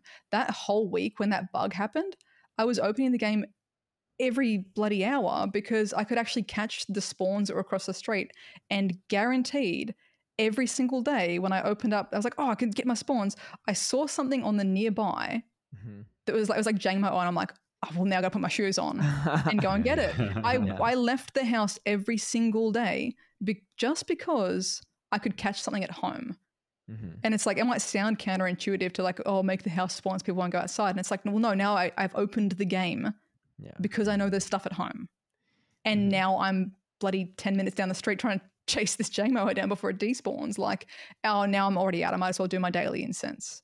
Or oh, I'm already out. I might as well do a raid or whatever else. Yeah. Like those things where they're not thinking like, well, we better just make it more fun we don't want you to play at home. And it's like, well, yeah, you do, because then people are playing the game. And if they're playing the game, they're going to participate in the game. Like, Yeah, they need I like that analogy too, because it's like I feel like seeing spawns you catch at home leaves like a trail of breadcrumbs for you to go outside and do stuff. But right now, Niantic's just like, no, you don't see no bread. Like you got to drive to the store to see the bread sealed behind like the fridge, right, for you to get it. And it's just too much of a commitment for people, I feel like. Yeah. If you wanted to look at it through the most like gimme your money sort of lens as well, every single opportunity for someone to open their game is an opportunity for them to appear online to a friend who is doing a raid, to send them a raid invite, for them to spend XYZ dollars to buy a remote raid pass, to do all those sorts of, they're going to be like super cynical about it.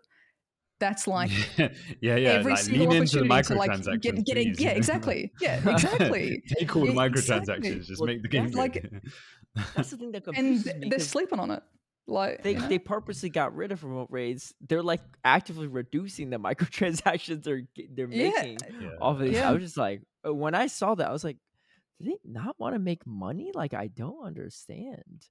And it's like, okay, I'm like, I can understand like the ethical side of it, sort of thing. Like when how Michael was saying, like people that whale in the game or like are spending like extreme amounts, where it's like, I can understand the ethics side of things, where it's like, are we accidentally enabling an addictive, that sort of thing? But I mean, you're a game creator. You're already enabling some type of addiction. There's plenty of people who, this is their hobby or activity. They don't go to the movies. They don't do necessarily a sport. They're not paying $500 for registration fees and whatever else for playing a sport and the uniform and whatever else. And they want to play Pokemon. Like, Do you know what? They might even inadvertently be saving these people from being at the casino.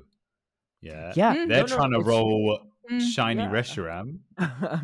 They might have been trying to roll 3 cherries, I don't know about roll it, but it's a slot machine. But it's great that you say that, because one of my friends, actually, Manicor Auburn, he's like a huge grinder of the game, but also he's really good at PvP too. He used to not be good at PvP, so I had something over him, and now like he's better than me in everything in the game. But he would tell me, he was like, yeah, like I like definitely whale out in the game and stuff, but he's like, it's way better than me spending a night like $100 at the bar every night, right? Instead, he's like, this is significantly healthier. Some people might say it's not healthy, but it's way healthier than the alternative for him. So, and I remember he told me that like years ago, and I was just like, yeah, I guess that makes sense actually, right? And it is your money, you can do what you want with it, but I don't. Hopefully they figure some stuff out for sure for the future. But speaking of the future as well, Zoe, what are kind of the future plans for you? I know maybe it's not on, planned out fully, but obviously like Go content is still happening. But have you ever like thought about like doing content on other games or other things and stuff like that? Yeah, I mean, I guess for short term ish, like upcoming plans, Melbourne. Gonna get good. Go to Melbourne for the regionals. I mean, the next bit of DLC is dropping the 14th, is it, for Scarlet Violet? So we'll more than likely be streaming that and playing through that. But overall, I'm honestly like pretty happy to kind of bounce around like wherever the road takes me, sort of thing. Like, if Niantic decides we're just going to turn off all the spawns ever in Pokemon Go, and you have to imagine your Pokemon, I'm going to have to adapt pretty quickly to figure out something else. But I think Pokemon overall has just a lot that you can enjoy with it, whether it's main series or cards or whatever else. So nothing crazy locked in besides, the usual scheduled broadcast. Yeah. Are you going to LA by chance for I the tour? Would like to. Yeah, more than likely. Yeah. Okay. More than likely. Maybe I'll see you either way. Yeah. I'll hassle it, be like, can I stay on someone's couch? I actually have a couch, unlike Anna Core. So and I'm finally out of a studio, so I actually have like a bedroom too, and a closed off. Coming soon. Yeah, Anna Core is gonna have a couch like a day before he leaves Australia, because you're leaving in like your visa's up in February, right? Yeah, mid-Feb. Yeah. You still don't have the couch. What's up the couch? I swear I'll get one this week. He says this every week in the podcast. Kids fold out he still has a microwave. He has to unpack in the background. I can see it right now. That's not even a microwave, in it. That's a long story. I had some subletters, and they like took some stuff when I came back. And I was like, bruv, like, the thing is, it's not even expensive stuff, it's just like Kmart shit, But I was like, first day back, and I'm like, okay, but I don't have any spoons. Where's my... Do you know what I mean? So it's like, yeah, and I'm like, who does this? Do you know what I mean? So basically, I had to go at them, and they sent it back in that. So well, they sent it back. You were like, there's like a lot of stuff. I want my spoon. No, honestly, in it, absolutely. What are we gonna do without spoons? Yeah, but that is weird. Why would they take spoons? Good on you for making them bring it back. Yeah, that is odd. That honestly, like the fact that there is spoons plus whatever else in a Kmart microwave box, that tells me the whole story that I need to know. Exactly, I know exactly what's going down, and I'm like, yeah. I don't. I know exactly. You what don't own a couch. I didn't expect the microwave either. No, I don't own a microwave because I don't need one. Yeah, not because I haven't gotten around to buying one. Anyway, well, those were pretty much all the questions I have. So, do you have any questions? I've got some last. I mean, is not necessarily focused on anything we've been chatting about, but this weekend is the Gdansk regional. Yeah, first regional of the new meta. Meta's been out for like a week. A week, or like it will have been out for like a week. What do you guys think? What Pokemon's really going to shine this weekend? I mean, I think I think Clodsire is really good, but people just still don't know how. I think it's actually really good, but it's going to be 100% two Pokemon for sure, two water Pokemon. Whiscash and Poliwrath are busted right now.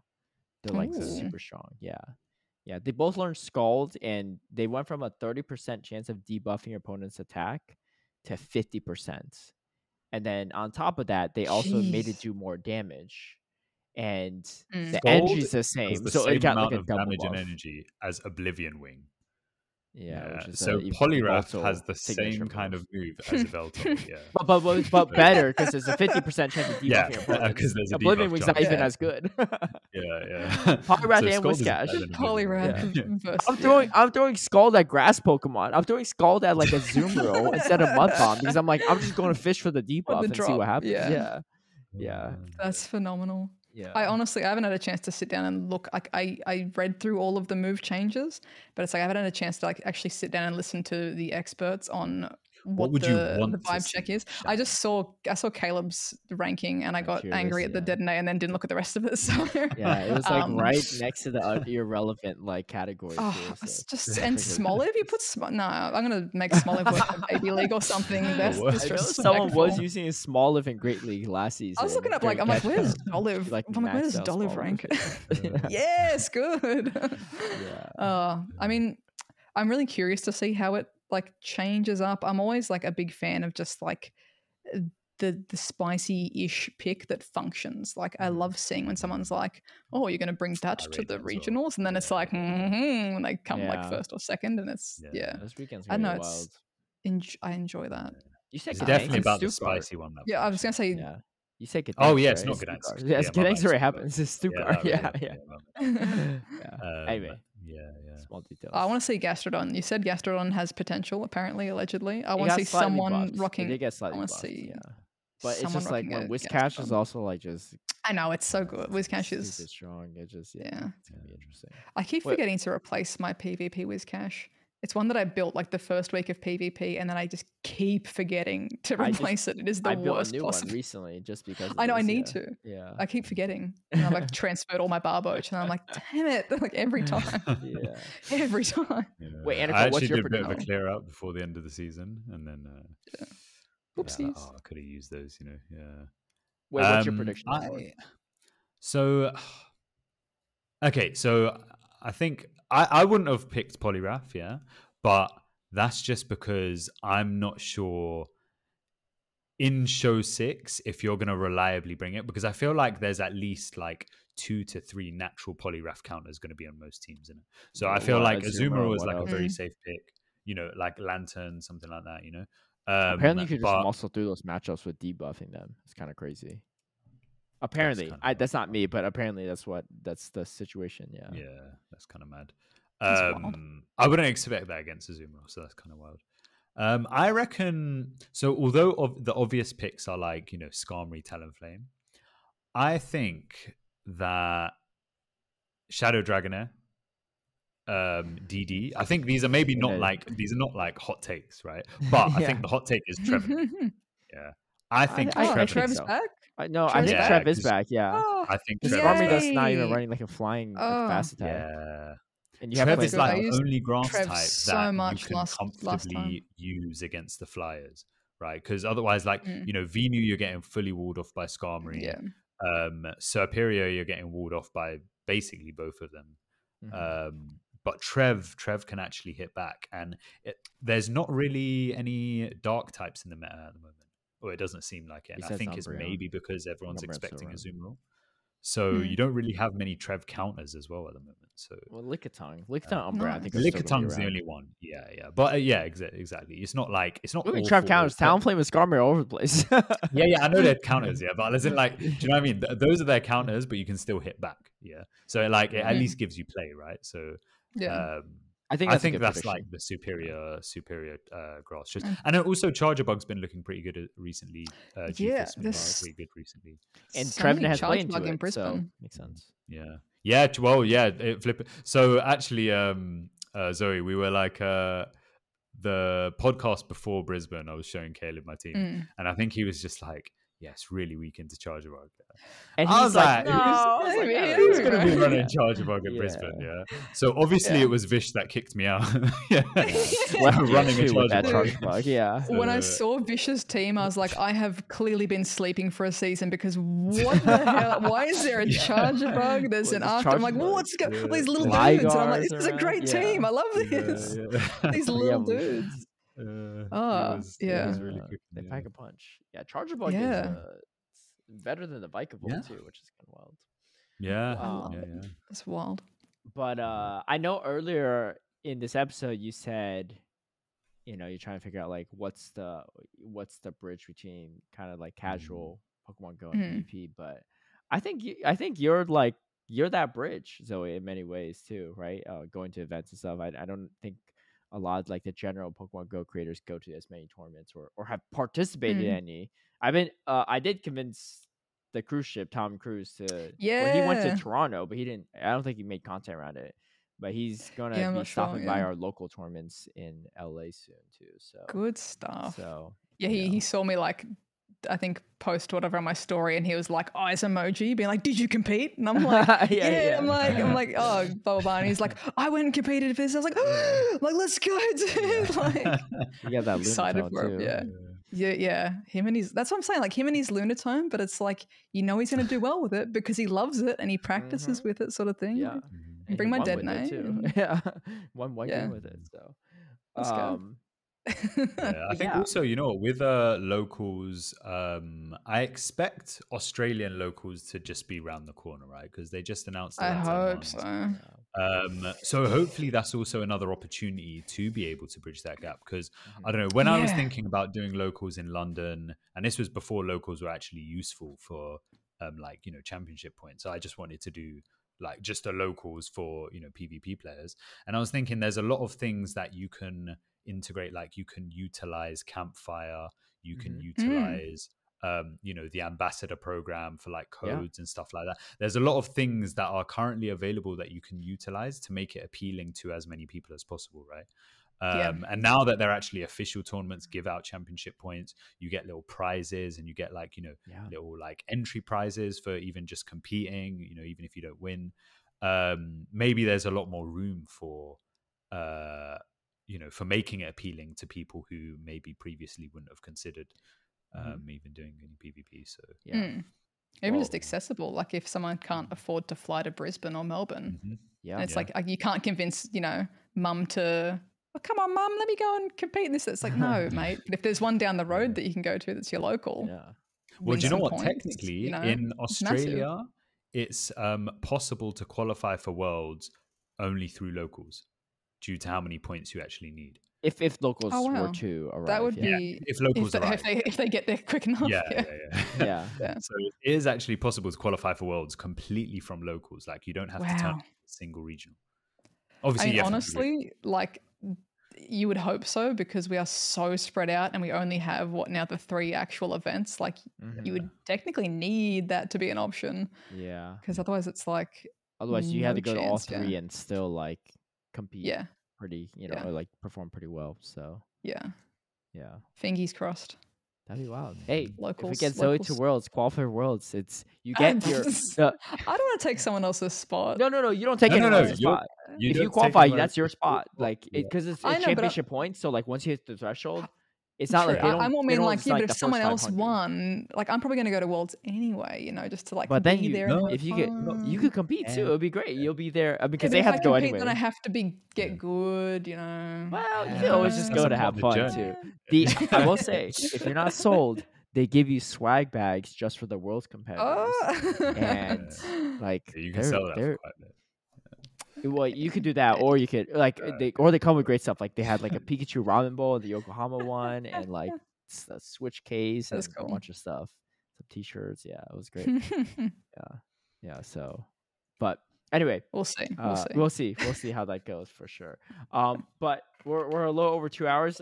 Thank you so much for joining us and sharing your insights. And I think I learned a lot. I heard you on previous podcasts before, but I still feel like there was still a lot of new stories that I heard about your journey here too. So hopefully our audience enjoyed it as well. But for those that want to find more of your content, where is the best place for people to find you? If you type ZoëTwoDots, ZoëTwoDots into any sort of search engine, I should pop up in any platform that you prefer. But I guess most active on YouTube. You can find me over on Instagram, Twitter, Twitch, all that good stuff. I have a very low activity TikTok as well, if that's your thing. Same. But you can find me wherever you want to find me, and come and find out what's happening in events like a good 16 hours before it happens for you, so you get a bit of a heads up. And I'll let you know what's going on. Which is still earlier than it's good. It's pretty good. It's true. Honestly, true. Half the time. You can catch her in Melbourne too in person if you want to. If you want to battle against her. Come to Melbourne. Come fight me in Melbourne. Yeah, in the game. YouTube match. That'd be great. Yeah, that would be hilarious. And maybe fingers crossed, it might be like an unofficial stream from Melbourne. That'd be really cool. Yeah, that would be fantastic. Fingers crossed. I'm hoping that's obviously there's a lot of work to still be done, but I'm hoping that's like guaranteed for Melbourne, because it's like. Would you cast Anacor if they asked you to like help out? Or throw your name in the hat yourself? He's between like wanting to qualify and wanting to be a caster. Pretty much. Because honestly, the thing is that like I also know that definitely. So again, if a stream happens, it will be a community stream, and most likely led by Steve. And I do also know that there's definitely a lot that I can help him with. Because I know that he's going to be having to tackle a lot of the in-person production sort of side. So he probably won't even be able to cast it himself, because he'll be having to, manage all that stuff. So I know there's technically a lot that I could help him with, but I really want to compete. I feel like this. I feel like this season is my season, bro. Okay. All right. You know what? I left Brisbane a changed man. Yeah, I left also very early in the morning, so I was quite fire tired. in your So maybe heart, that's like, why. yeah. But The thing yeah, you gotta know about honestly, Anacor's though is he always has fire in his heart, but the fire is like it's a little misleading because he's like, Caleb, I'm ready this time. I'm getting 8 hours sleep every night. I'm gonna be like sleeping on my special bed and like meditating. I'm getting my mind right and my body right, and then 3 months later, he's saying the same thing to me. Like, I'm back in Australia. I'm ready to get my mind and body right. Like, because he was saying, when he's in Australia, he's like, when I go back to London, this is what I'm going to do, right? And they say the same thing when he gets to Australia. He's like, when I do you get know to what? Australia, Yeah, this is what do I'm you going know to do. what? Yeah. To all the viewers and listeners out there, yeah. Yes. I think one thing that's very important that you should take from this, is that it's a constant journey. Do you know what I mean? Yeah, exactly. Like, you don't want to. You can't burn out. I still got faith. Yeah, exactly. I still got faith. If you go up in like a massive blaze, the firefighter's going to come and put you out, and you're done. If you slow burn, you could just slowly kind of, If Anacor gets a couch tomorrow, then what are we going to Devastation. talk about anymore, right? What like, are we going to talk about? Yeah, Exactly. like Exactly. he's gonna wait until the last day no when he's in content. Australia for us to figure out if he ever gets his couch. Do you know what? I might even get a couch and just hide it from the camera. You're thinking 10 steps too far ahead. Yeah, you still have spoons packed up in a microwave box that you don't even own a microwave for. So figure out how you're gonna eat your reference, I do cereal actually first. have spoons that I use. Right, those are now duplicate spoons, so which is why they're still packed up. Glad you don't have to wash the one spoon you use after every use. Yeah. I have five. Yeah. Oh, what a great time. Anyway, thank you all for joining in. But yeah, go follow Zoe on the socials and hope to see more content from you, especially PvP content. But until then, everyone take care and have a good one. Peace. Safe.